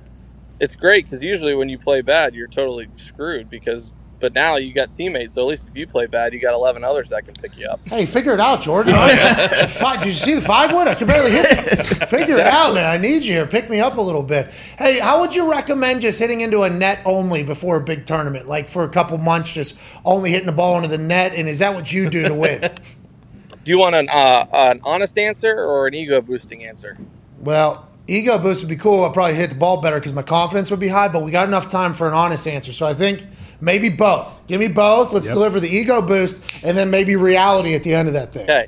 Yeah, I think that's a great idea. You know, you'll be able to get your feels in. You feel like you can repeat it over and over, and it's something, you know, it'd be less tiring. It's a very simple move. You're not worried about the ball flight. You're just worried about the feel and the move. Thank you. But at the end of the day, you have no idea where the hell the ball's going, so you could be totally screwed. I don't really know what to tell you. I know where it's going. It's going right now. Yeah, going dead straight. Center mass. You should have seen the draw. I had 10 draws straight yesterday. I hit my driver so much further since there's nets not right here. All right, man. Maybe. So putting, how often you work your putting, or is it just something you have? Yeah, I work on putting a lot. I think it's something week to week. I mean, we play on different surfaces and different grasses all the time and speeds of greens that, you know, you take the time beginning of the week to try to get used to the speed. And so, I mean, that requires a lot of repetition, a lot of practice. But, no, yeah, you just got to, it's one of those things. I guess everybody's different. I mean, for me, I like to do it a bunch to where it feels like I have to think about as less or as little as possible. Can you do this? I can do that, yeah. Really? You and me both. What's that mean? What does that mean? You tell me, man. That net's working. Yeah, it is. See how good that net's working. I need to get out there on the grass. Last question for you here, and I can't thank you enough. Connor, go ahead, pal. Yeah, JT, how do you feel about the move the needle bonus? Is that something you think that's helped like grow the game, or do you think that people run into the whole acting like how they think they should be or how people would like? It's a good question. I think the premise of it is good. I mean, it's hard. I can't win in this situation because like I was in the top 10, so clearly everyone's going to think, yeah, obviously you think it's a good idea. But at the end of the day, I mean, you look at it in any sport, you can cut the number to wherever you want, but there's people that generate revenue versus others. The only difference is those people, you know, the top 5 revenue generators in the NBA, they get top 5 NBA contracts. We don't have contracts. We have to go out and earn our money each week. Cool. And if we don't play well, we don't get that. So this is an opportunity basically as close as the PGA Tour can get to something like that. So they use a system with 5 different categories to basically say, these are the 10 people that have the biggest, most positive impact on the PGA Tour, and this is how they get rewarded. So it's a complex system, and I think it was well thought out. I mean, I'm sure like anything, it's going to take some years of perfecting, but I mean, I got 3.5 million reasons to like it. No, you earned it, pal. You earned those. Don't act like that was a handout. You earned that thing. And I don't want to get you in trouble. I don't want anybody to ever get in trouble on this show. This show is about good vibes. But I did not know that the PGA doesn't have to pay anybody other than the winners. There's no contracts or anything like that. So all your money, all your guaranteed money is just from your sponsors and everything like that. And then you just have to hope that you make it, right? The guaranteed money is sponsors, and I mean, other than that, I mean, we're paying our food, we're paying our lodging, we're paying our travel, paying our caddy, everything like that. It's just the other income we have is just based on how well we play that week. So you make a cut. Does that pay? Like, is there a certain payment schedule, like forever? Is there? How is the? Because I'm trying to figure out the business side of it, because it has become a focal point of the conversation with PGA right now. So if you make a cut and then that obviously duplicates your money. If you don't make the cut, you make no money that week? Yeah, 0. Man, there's some... You lose money because you have a lot of expenses to go to a tournament, right? Yes. It's like Tin Cup, dude, when he's driving an RV around. Let's say you get 50th place in a normal, just a normal tournament. How much does that usually pay? Probably 30 grand, something like that. Yeah, it's 25 for this tournament. 50? 25. If you don't have a good NetJets deal, that thing, you're spending that and flying there and back. Well, not just NetJets. There's a lot of other plane companies that I would like to put over as well, not just NetJets, although NetJets does have good planes. Okay. There's many others out there that have good ones as well. Well, good. Well, I'm not saying I've not had that experience, but people have said they do have good planes as well. I don't want to dive into that. But anyways, JT, thank you so much for your time, man. I appreciate it. What do you think the chances are? I'm 35. You wished me happy birthday the other day. Thank you for that. I just turned 35. The Champions Tour.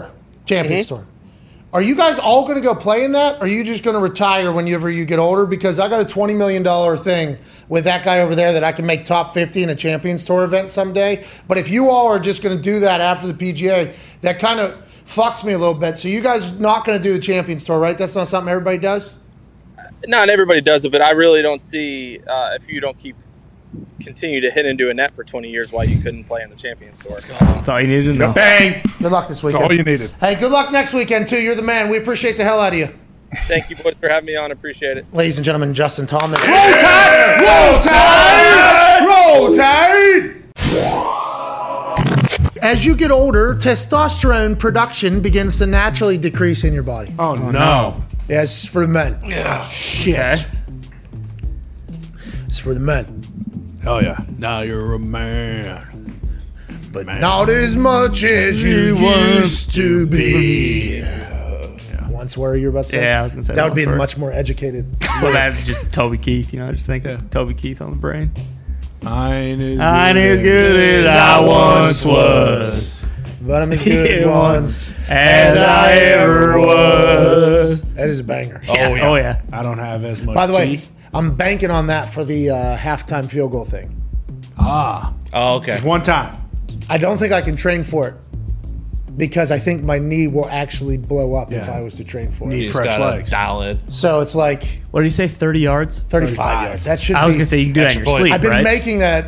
I mean, I didn't kick at a young enough age, but I would assume 10-year-old me could have made a 35-yard field goal. Now, with that being said, a lot more power. Don't know where it's going. A lot of miles on those knees. A lot of miles on the knees. Roof closed. Is it a 1-for-1 thing? Yeah, he said no failures, brother. Swing hard. I think so, yeah. I'm fucking going for it, yeah. They better close that fucking roof in the window. What if he fucking puts down the window as I walk out onto the field? One, bang, because it makes a big sound when they open the roof and put the window. Bang, bang. That's literally the sound as it's opening. And he fucking opens the roof and the window. $3 million, brother. You gotta fucking earn this. He's on his plane this morning cutting promos about awaken and open your eyes, stop sleepwalking through life. What a fucking legend that guy. He's on a Man. 737. That plane is incredible. Huge. Incredible. Anyways, your testosterone's going down. You can stop it from doing so. I'll read that later. Much better, I think. Jim Irsay's the man. Welcome back to the show. Shout out to Roman, by the way. GetRoman.com/Pat. Once you turn like 30, most men, testosterone production declines roughly 1% per year. That's not good. Whoa. Yeah, so quick math. You live till you're 130, you're going to have zero testosterone, right? Yeah. Jeez. That's not good. It's not good. Not 130 good. is going to be tough. But you could, what's that? 130 is going to be tough. Nah, there was that nun in France, 114 or something. Yeah, but she never had T. You know, we all got T because we're men. It's a man problem. Yeah, but I'm just saying, she beat COVID. True. She beat COVID. She did. Holy shit, that was early, wasn't it? Uh-huh. Remember when that happened? Early. Oh, yeah. Congrats to her. Yeah. She's She's still a doing it? dog. She is a Dog. that nun. Chris Matthog says not next. Oh, yeah. What? He's on vacation. He's on vacation. Oh, where is he? Everybody seems to be on vacation. I wonder why. There is no horse that isn't already beaten. Oh, yeah. Yeah. They're all very dead. When's the next actual horse race, like the Preakness or whatever? Who cares? Yeah.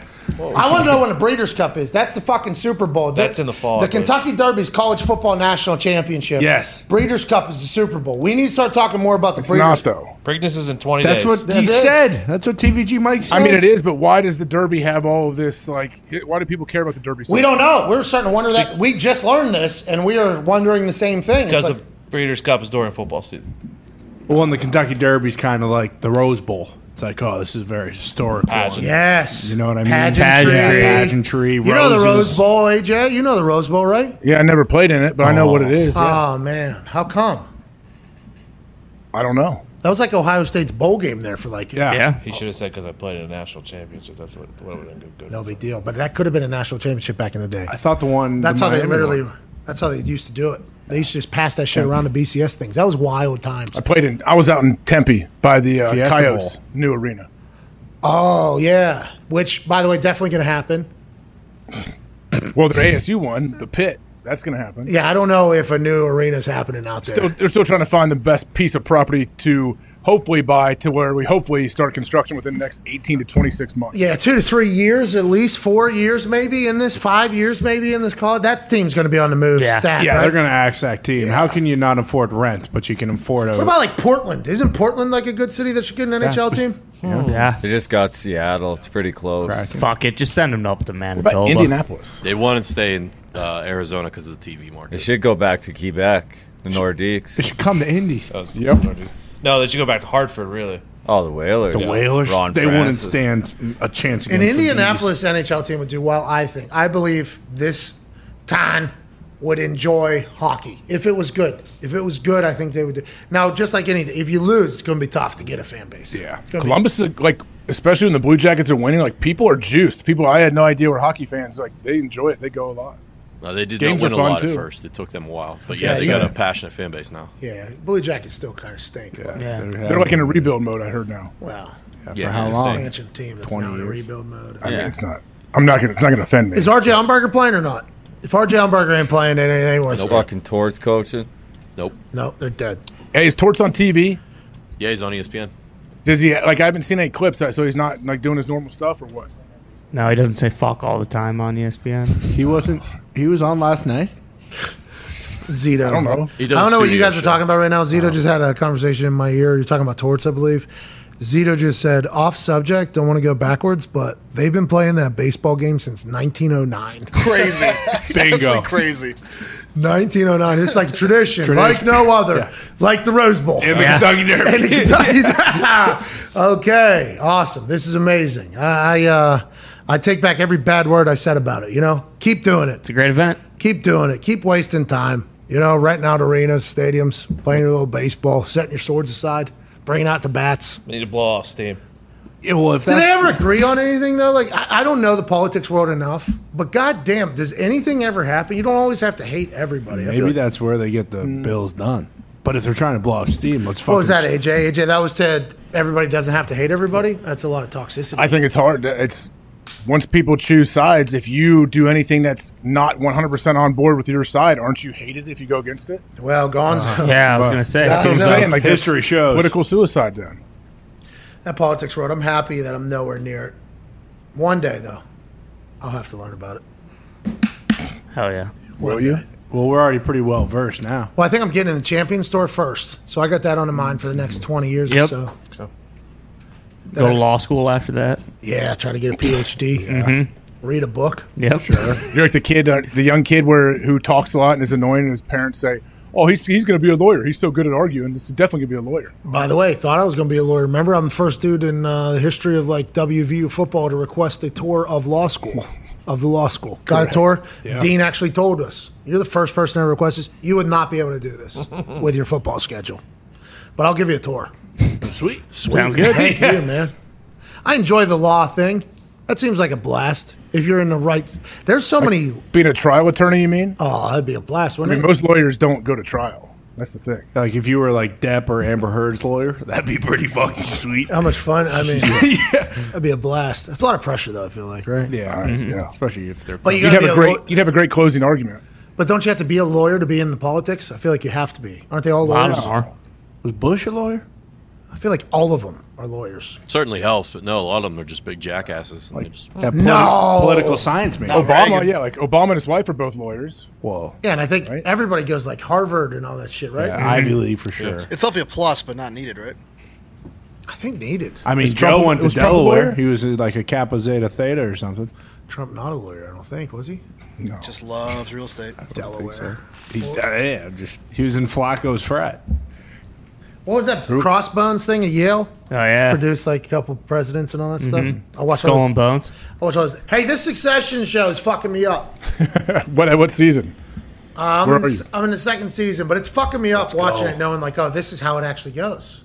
Like this is a documentary right now. Season 3 is wild. Yeah. I'm pumped for you to get to season 3. Bruce Brown came up to me and I asked a question about a human on the show, and then he goes, oh, this is the actual person right here that they're talking about in there. I'm like, that is exactly the person that they're talking about right there. Then boom, this is this, and then this is the situation. It's like yesterday in the Fox quarterly earning calls. Like thinking of Roman from there, and I said this earlier, but it's thinking of Roman just spouting out on the conference call in the quarterly earnings about signing Tom Brady to a 10-year, $375 million deal. Just like, yeah, look what we did. We fucking killed it. Stocks, everything's great. And then them having to afterwards go fuck off. Fucking retract the statement. We got to deny that whole thing. Like that's happening right now live. So it's pretty perfect. did you get to the wedding yet? The end of season 2, I think, No, right? not there yet. Wedding gets good. Pretty, Oh, yeah. pretty show huge. The season finales Stretch of every season so far. Daddy's little Massive caddy moment for babies. Roman in the. What is it? It's 3 seasons thus Yeah, far, right? yeah. The So far. most recent one was the 3rd season. When's the next one coming? I might be able to play this into literally going right into Probably, the next Might be a season. while. probably not till like next May. They got fucked up. Next May. They got fucked up by COVID because they film in New York so much. They film. You probably noticed it. Like some of those scenes was when we used to do the show from the World Trade Center. Yes. That lobby is. I've seen him walk through the lobby. Yeah, that was the building we were in. I actually told Sam. I said, "Oh, that's the lobby we walked through the World Trade Center." Yeah. Oh, this is saying this was from 2 days ago, between October and December of this Here we go. So Let's it's go. filming right Go now. right into it. Yeah. Here we go. Wait, it'll be out or they'll film it then? To arrive. Yeah. So they're filming it right now. That's awesome. Avatar So will it's been be 3 around. seasons? Yeah, 3 seasons thus far. That'll be the 4th. Hopefully they'll film 2 at a time. Hopefully we got 2 coming. And don't fucking need not. And I can't. Need not go back to release 1 episode. Oh no, it will be. It will. It will be. Yeah. HBO doesn't give a fuck. They still do that. Come the 'Cause then fuck on. Apple everyone started talks doing about this. it all week. Yeah. This kind of killed me with Netflix winning is the time. only one that actually. doesn't. Stop watching. Bro, give me half. Are we going back to that? No, we can't. Apple did that with Ted Lasso, and I fucking hate Ted Lasso now. I love Yeah, I Ted don't watch Lasso. it. People heard me talk about Ted Lasso very loudly to a lot of people. I promoted Ted Lasso very loud. I was a big fan. Love this show. Shouldn't be as good as it is. This is unbelievable. Holy fuck. This is maybe one of the best shows I've ever seen. Then they go to season 3 or whatever, and it's 1 episode per week. It's like, get the fuck out of here, okay? Me and Ted need to spend at least 2 hours together. Allow me the option to watch at least 3 episodes of this 30-minute shit. It is easier to do a Succession because it's on during football season. So, it's on Sunday nights. So sometimes you will just kind of get get bogged down with what happens like throughout the week, and you end up getting 2-3 episodes at a time. But it'll be once a week. I might have just went on that because of what happened with Ted Lasso, and I don't want that to continue to happen. But I think it's going to have morning show. I think it's going to do the same thing. Yep. They did. HBO, coming back. They love doing their Sunday night primetime releases. I can't stay with any of these shows. I can't stay with them past a few seasons, I feel like. But I can't stay with them if it's fucking week to week. Like, hey, this is 1999. Oh, yeah, I don't watch anything like that. I see it later when I can watch them at once, but still, like, I don't know. I just lose interest in a lot of different shows that I'm really into for a couple seasons, and then I just forget about it. I'm like, I don't care. Wasn't binge watching like the goal of every single platform, and now they're like, nah, let's get rid of that. Fuck it. Too quick. We spend too much money. We don't get enough juice out of it. That's what Netflix like basically created. It feels like they did, and all because HBO's been around. They've always done it. Apple, they've started doing it. Netflix is the only one. Apple going back and doing one per week is a problem. Yeah. I don't like it. I don't like it at all. Don't do that, please. They might all just agree to try. If they all are on the same page, they could go back to that. Can you at least 2, 3? Yeah, I think there's a compromise. I think honestly, 2 or 3 people will be like, okay, I can handle it. And then you can get like 4 weeks if you want, or 3 weeks if you want. Like, just give us a couple here. Give us 2 at a time. When I'm committed, when I have time to finally watch, like, let me watch, because I'm gonna get away from that. I'm gonna watch other shit, and I got other shit going on. And goddamn it, guess what? You've been forgotten about. Let me watch. Yeah. Let me watch. Eastbound and down. Oh yeah. Let the ball watch. They should make it an option where, like, if you want to spend $100, you can get all 10 episodes right away. Oh my god, yeah, that's a good way to upgrade. Elon's going to do that with simple. Twitter. Interesting. You want to see every tweet? $15. Yeah. Every single person. Zito. Let's get out of here. What'd he say? Breaking news, he said. Breaking NFL news. Yeah. Nathan Peterman just signed a 1-year deal with the Chicago Bears. Wow. Son of a bitch. This is via the Arrow, Tom Pelissero, who we saw in the streets of New York City a week ago on Good Morning Football. Yep. Looking super cool. Had sunglasses on. Yeah, the man. He has had a mobile, what is this? Looking what? Mobile pack. Super sweet. Plugged Looking into his sweet. brain. He threw a ball, I believe. He threw a go route to sweet-ass Torrey deep ball. Smith. Whoa. I believe past Kyle Brandt or Schrager. I don't know. He looks so cool. Can he sling it? He didn't look like Neuralink at all. Dropped it in a bucket. Yeah, he Dropped can sling it. in a bucket. And he had the ball in his hand before the segment, and we were like, Transmitting ball. "Is Tom fucking is the Neuralink throwing a ball?" Son of a bitch did. He dropped it in a bucket, dude. Not just a robot. No, tight ass spy too. Oh, The link probably did say, give him the trajectory, the angle, how hard he has to throw it. Was it everything. better than Tua's ball? all right. Do it underneath. Unfortunately. Oh, come Let's on. go. Let's go back to the Neuralink here. Tom Pelissero, Peterman, who opened the 2018 season as the Bills starter ahead of Josh Allen. Whoa. This is 4 short years ago. Spent the last few seasons with the Raiders. Now he joins Justin Fields and Trevor Siemian in Chicago. Great backup. This is a great backup for Justin Fields.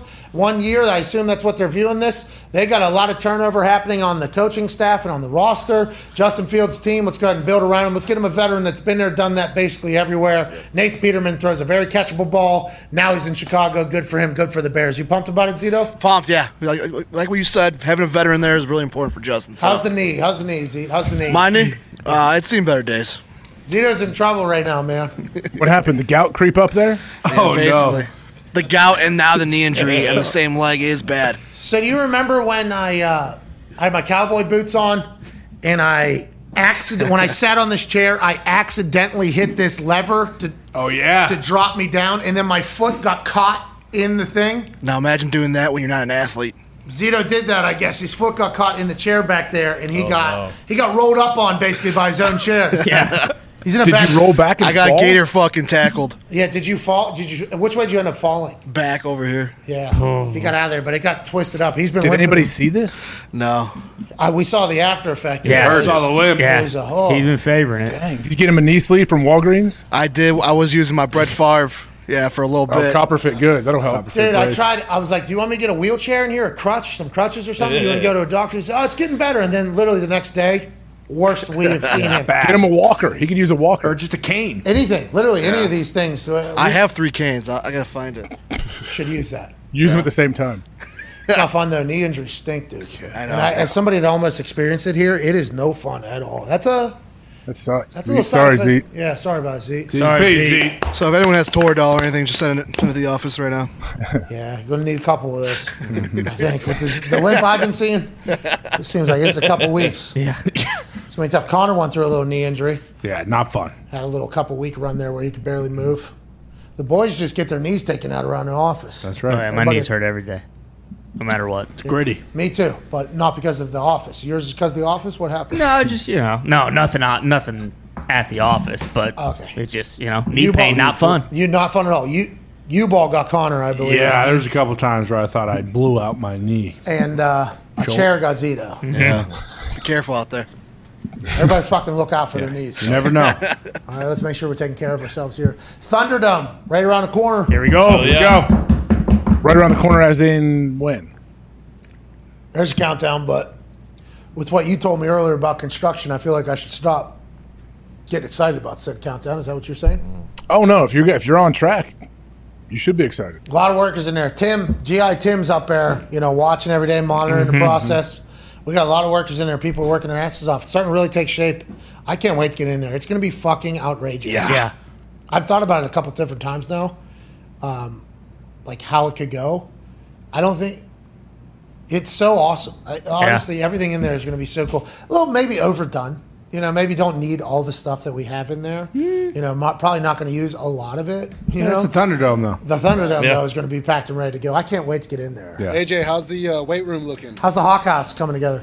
Zeke sent me some stuff the other night. I've been talking to some people. You gotta let me know. I need some pictures of the inside of the room. We gave you You're blueprints, doing it. pictures. We'll let you know. Stop delaying, dude. Stop delaying. I'm not delaying. I'm not delaying. You are. This is like in the Inside Man. Whenever sent a message out to Denzel and said, "I need 4 choppers. I need 2 pizzas. I need this." And Denzel, this guy's just delaying right now. Stop delaying. Okay. We give you the fucking blueprints. The room is however you want it to be. Come on. However you want it to be. It's going to get a lot of use. The Hawk House. Yeah. Yeah. Getting yoked. Yeah. I got a list of equipment that I would like you to sign off on. Yeah. He told me it's going to be super expensive. I don't know what super expensive means. I don't know how much you think equipping like a nice size weight room costs. I don't think I know. It can be a lot depending on what you want in there. All right. Well, I State of can't the wait art. to see. Zito. I know you want a climber.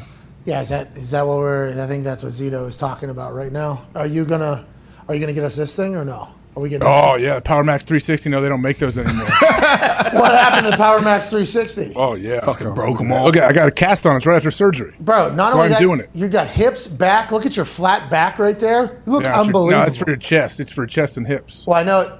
Is it really for your hips or no? No, but you have to use your whole body when you're trying to get a certain amount of reps in. Bro, how many workouts? Wait, what did I do? That part's for the hips. You humped the Power Max 360. Dude, where'd you find that? I did not find it. I believe Zito did. I was strapped in because I just had surgery on my wrist. Yeah, well, you were trying to put that thing. Yeah. Is that trying to part of put the that rehab? thing on. Just got to have fun with it, man. You got to keep it light. Yeah, let them know. And I think you were doing that maybe because you were utilizing your entire body for the Power Max 360 or whatever. But there at the end, you gave a little couple extra taps there to that thing. Thank you for sending that out. What was that? Where did you find that video? That's a Nick find. Is that a home video from the Hawk House? It was floating around Twitter one day. Somebody had it. Hey, fucking. That's a good one. Yeah, that's a good one. That saved you thousands and thousands of dollars. I have that in my basement now. Really? Equipment, You're yeah. the last one. That You exact- saw it actually. Hold on. You got on that equipment. You're like, this is sweet. How can I get one? And we went online with Sam instantly trying to get one. Oh, yeah. Was that the floor model? Was that the actual model from that video that was in your basement? I don't know. My buddy is a trainer guy, had it forever, and then I took it. I got it, and then it's hard to find different ones. I'm sure you can find one now with the reach of this program. I'm sure people have now. Is that going to be in the Hawk House? Or I think it has to be. Look, you consummate this thing as a member of the Hawk House here at the end. I think I we didn't see have the to. end of this. Well, Who put this out? Who filmed it? Well, that's a great question. I mean, You looked right at him. Look at your hair. Look at your hair. Hey.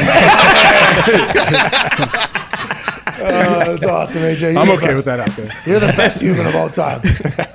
Oh my God, the Power Max 360 getting. I think as all I just time. saw it, he realized he was filming me probably. So I'm like, here, you can't Give him use a this, show. but I'm gonna hump the machine. Yeah, give him a show. Smart. Where was that? That was at a D1, Yeah. Jim. Do you own those? You were part owner of those. I remember a lot of guys were part owners of those. Me and Braves and Bob were part of one in Columbus. It's not here anymore. We haven't been. Oh no. Oh, no. Did you guys sell your shares or get run out of town? No, the building, it's sold. Yeah. Made a nice little profit. I was not a day-to-day person involved in anything. No. No. Who was? General Bob? I worked out there, though. When I was playing, I'd go work out there. It was great. General Bob work out there every single day? That was his place? No. General Bob, Bob's at Ohio State, man. He's not going there. What? He works out at the Ohio State gym? Yeah, he works out with the guys at like 5 in the morning. COVID shut that down a little bit. I think he's back in the weight room with them. I've told you that. Bob's always worked out there. Bob Carpenter was working out with the Ohio State football team right this morning. I think he's back in there after COVID. I don't know if COVID He's back he wasn't in able to there? go for a while. Are you serious right now? And is he like in a group? He's there. I mean, he had his thumbprint and fingerprints and was all over. Yeah, he might even have like a loop. He might have a bag in a locker. I don't know. I think he comes in dressed. I would assume. I mean, This is fuck. Is this not? He gets- Is this not an NIL problem? Yeah. The NCAA needs to investigate this. The guy that saved football, General Bob Carpenter, is working out with all the guys at Ohio State. That has to be a recruiting liability. If you get a chance to learn from fucking General Bob Carpenter in the gym, no wonder he saved football. He was like, "Fuck, I can't work out with my guys if we're not doing football." I need to get back in there and feel the guys. It's selfish. Yeah, That's unbelievable. Is that? he'll run with them. He'll do like run groups. Yeah, Is he trying to get back in the league right now, or is this just for life? he just loves it. No, he loves going out and running like gassers and dominating kids at 38 years old. And like that's Bob. So Ryan Day, right, has to have this conversation with Bob after the keys are kind of handed over from Urban Meyer. Bob's like, hey, me and Urban had a thing where I was able to work out every single morning with every single one of your lift groups and run with them, and it's kind of my thing. Can I still do that? And he had to give him the yes, no problem, and then he just has an open door policy to get in there every single morning. I assume. I don't know if he's in there as much anymore, but yeah, I mean, for 20 years solid, he was doing that. Still has a student ID. That's fucking remarkable. He has a student. No, he's a ID. I don't think professor. he He's a has that. professor ID. Oh yeah, Yeah. He actually might because he's teaching, so he probably does have a Buck ID. This is not normal, right? Like I'm acting as if this isn't normal, but maybe I'm not. This is not a normal. Like this doesn't happen on a regular basis. You mean there was when I was playing there's a couple guys that would come in and work out very consistently that had played there. Really? Yeah, That's awesome, I guess. alumni strong. I think Bob was the longest, like the most tenured guy for sure to do that. Getting a trophy coming up. Bob will get treatment. He'll get STEM. He'll get treatment in the training I love room. this. Yes, Yeah, for real. Why not? hero. Buckeye for life. Zeno, we got to get you in. We got to get you in one of these local gyms so we can get you in some treatment on that knee. That's unbelievable. He's getting state-of-the-art treatment on his body as a full-grown adult right now. And he's doing extra workouts in his home gym, just doing pull-ups. This guy's the fucking best. Legend. And he's a blogger, and he has a morning show, right, every day?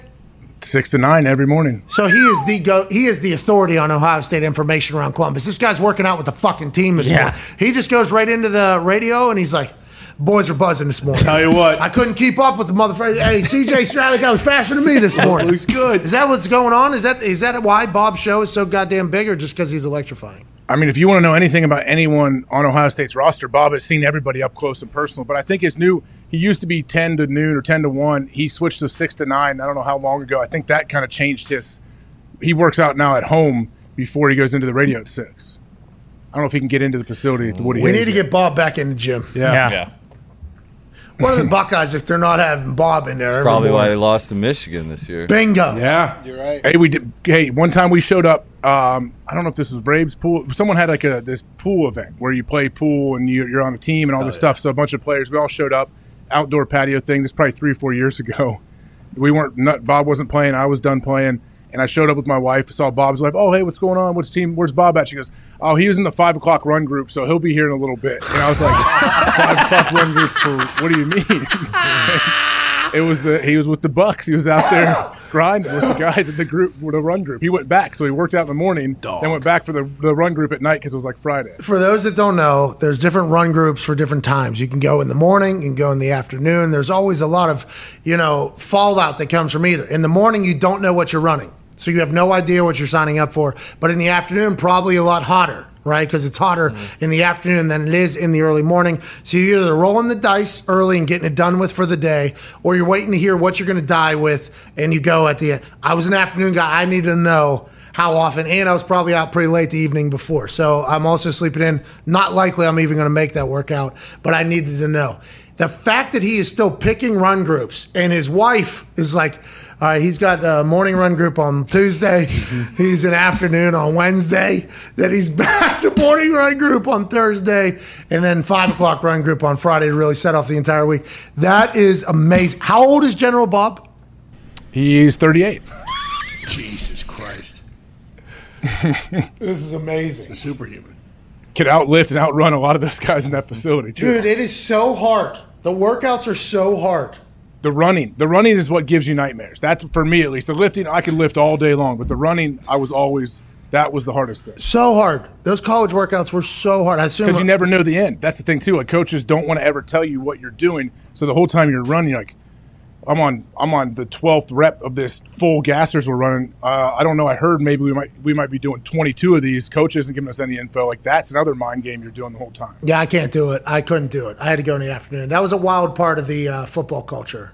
I think it happened in soccer too a little bit. Like if you ask, we'll add. You know, if you ask how much work, because soccer is a big running thing. That's all you do. But as I got older and I started getting like smarter and more in tune with my body and actually thinking about things, I'm like, I operate much better knowing how far the end is. Now, people think I hold back then early and do that whole thing, which goes exactly against why the strength and conditioning people don't. But the fact that Bob's still signing up to do those at the age of 38 is fucking wild to me. He's got to be the most in shape 38-year-old on earth. He's doing a college fucking strength and conditioning program. He'll post just recently. I mean, I don't know how recent, but within the last year or two, he's posted videos running inside the Woody Hayes, running hundreds with a chute on. Yeah, it's awesome. How is he not selected for Titan games? Yeah. Yes. You're right. He was the Titan. Yeah. He would be so good on that too, like the interview post, pre-post, and then during. Someone's got to reach out. He's fucking strapped to the Vertimax. Look at that. Damn. Those knees feel good. He's getting up. That's at the Ohio State. That's Is the this Ohio live State gym? footage? Yeah, is that a live? I said it was from 2013, that one, but that's still. What's the new gym look like? Can we look at the new gym? We don't have to have Bobby Carpenter in it. I would just like to see where Bobby Carpenter goes every single I cannot believe this. This is mind-blowing to me. I did not know this happened ever. Oh. This is him as an adult, or is he still in the league at this point? Oh, he's 2013. What year was this? 2013. He's in the league, right? No, he was done by then, I think. Early 30s. Oh, is he a strength He coach? just got done. Is he strength coach for the Buckeyes ever? No. Strength liaison. He's had his radio show's been big here for years. I don't know how long, but man. I fucking love this guy. Look at that form. Good work. Some good work there. Holy shit. All the little muscles that are being worked, you guys don't even understand. General Bob's still keeping them tight just in case fucking something pops off in a regular everyday life of a retired football player. He is fucking ready to go right now if he had to. Does he strap up ever? And play? What do you mean? In practice? Yeah. He did in bowl practice when you were allowed to. Now they stopped that, I think. All right.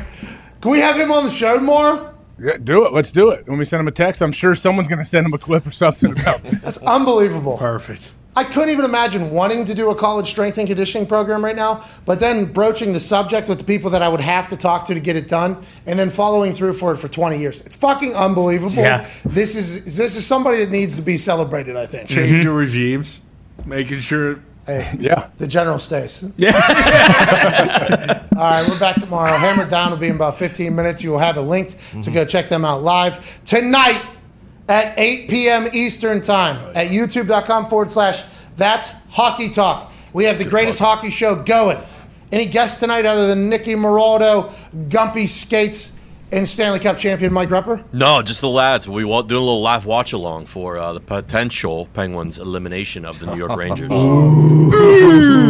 That could get intense if we're losing. I'll hop in there and yell, give the boys a motivational speech. Fucking Rupper thought we were losing the series, didn't he? Yeah, he did. I'd like to watch live as he has to eat his words. Hell yeah. Fucking Rupper. Who's your team? Abs. How convenient. Yeah. Good squad. Right? Very good squad. Is his kin on that team? Yeah, his kid is on that team. God damn. Their goaltending will get them in the end. They don't have a good enough goalie. They swept the fucking Minnesota Wild. Math is goalie. Preds were decimated coming in. What about Roman Yossi? Is Carrie Underwood's husband still there? Mike They Comrie? might be playing Ham's Big Dick Blues in the second round. That could be trouble for the lunch. Blues are a big team. Nobody wants to see the big teams in the playoffs. Tarasenko? No, Tarasenko's got dangles. He's a ball player. Yeah, he is. We saw a lot of Tarasenko jerseys whenever we were As you should. at that one brunch in St. Louis. Oh, So many. with the DJ booth. Wheelhouse? Wheelhouse. Oh, that place. We've been invited by the Wheelhouse folks numerous times to come back. I want to let you know we will. Yeah. We love the That Wheelhouse. place is fucking awesome. We will be back. See you there. Recommend Wheelhouse brunch in St. Louis. Yeah. That's the brunch/club, right? Yeah, but the B's and G's were delicious. So good. So, you know what I mean? I've tell never me. wanted 20 beers more in my life. What? We had work to do. Take your dad. Sound more like your father every day. I Mr. Fox, absolute booze bag. will. Legend. Created a hell of an editor, though, and a good guy. My boy Foxy. Mr. Fox. Thank you, Mr. Fox. Thank you, Mr. Fox. Your liver saying thanks as well. beer It's been time. a hell of a run. Yeah, he probably just cracked one open. 326. Oh, yeah. Hell yeah. Fucking 8 hours too late. It's Bush Bavarian. Yeah, hour and a half ago. Oh, Had he's it, baby. Let's go. You deserve it. 20 deep already. That guy deserves it. Yeah. Keep He drinking. actually does. All right, we're out of here. Hammer Down's next. That's Hockey Talk tonight. Can't thank you all enough for joining us. We'll do a giveaway tomorrow. Here we go. Let's think of a cool giveaway for tomorrow, AJ. When General Bob Carpenter's on, we'll give away a workout with the Buckeyes football team. Boom. Does he?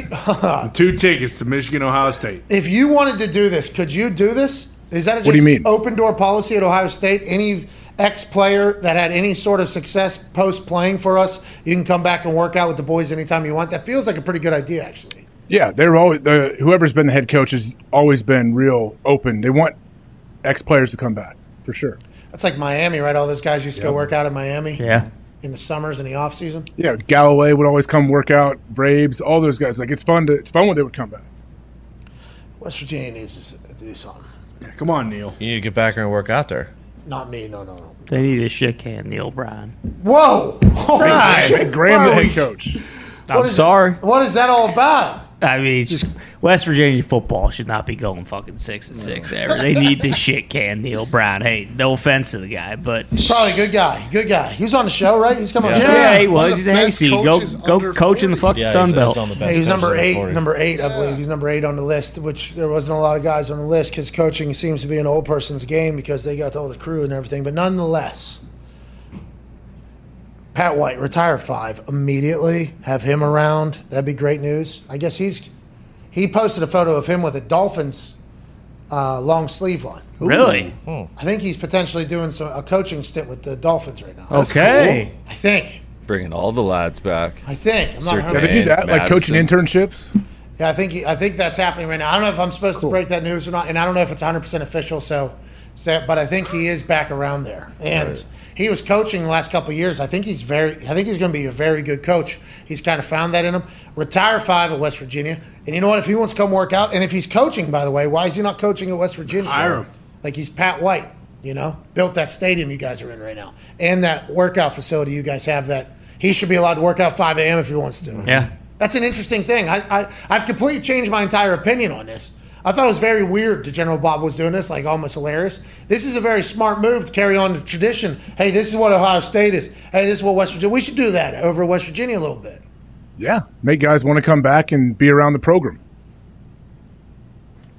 Do a lot of guys still live in Morgantown? No. I don't think so. That's They'll the tough fly part. Feels like a in. dangerous Fly in for a workout.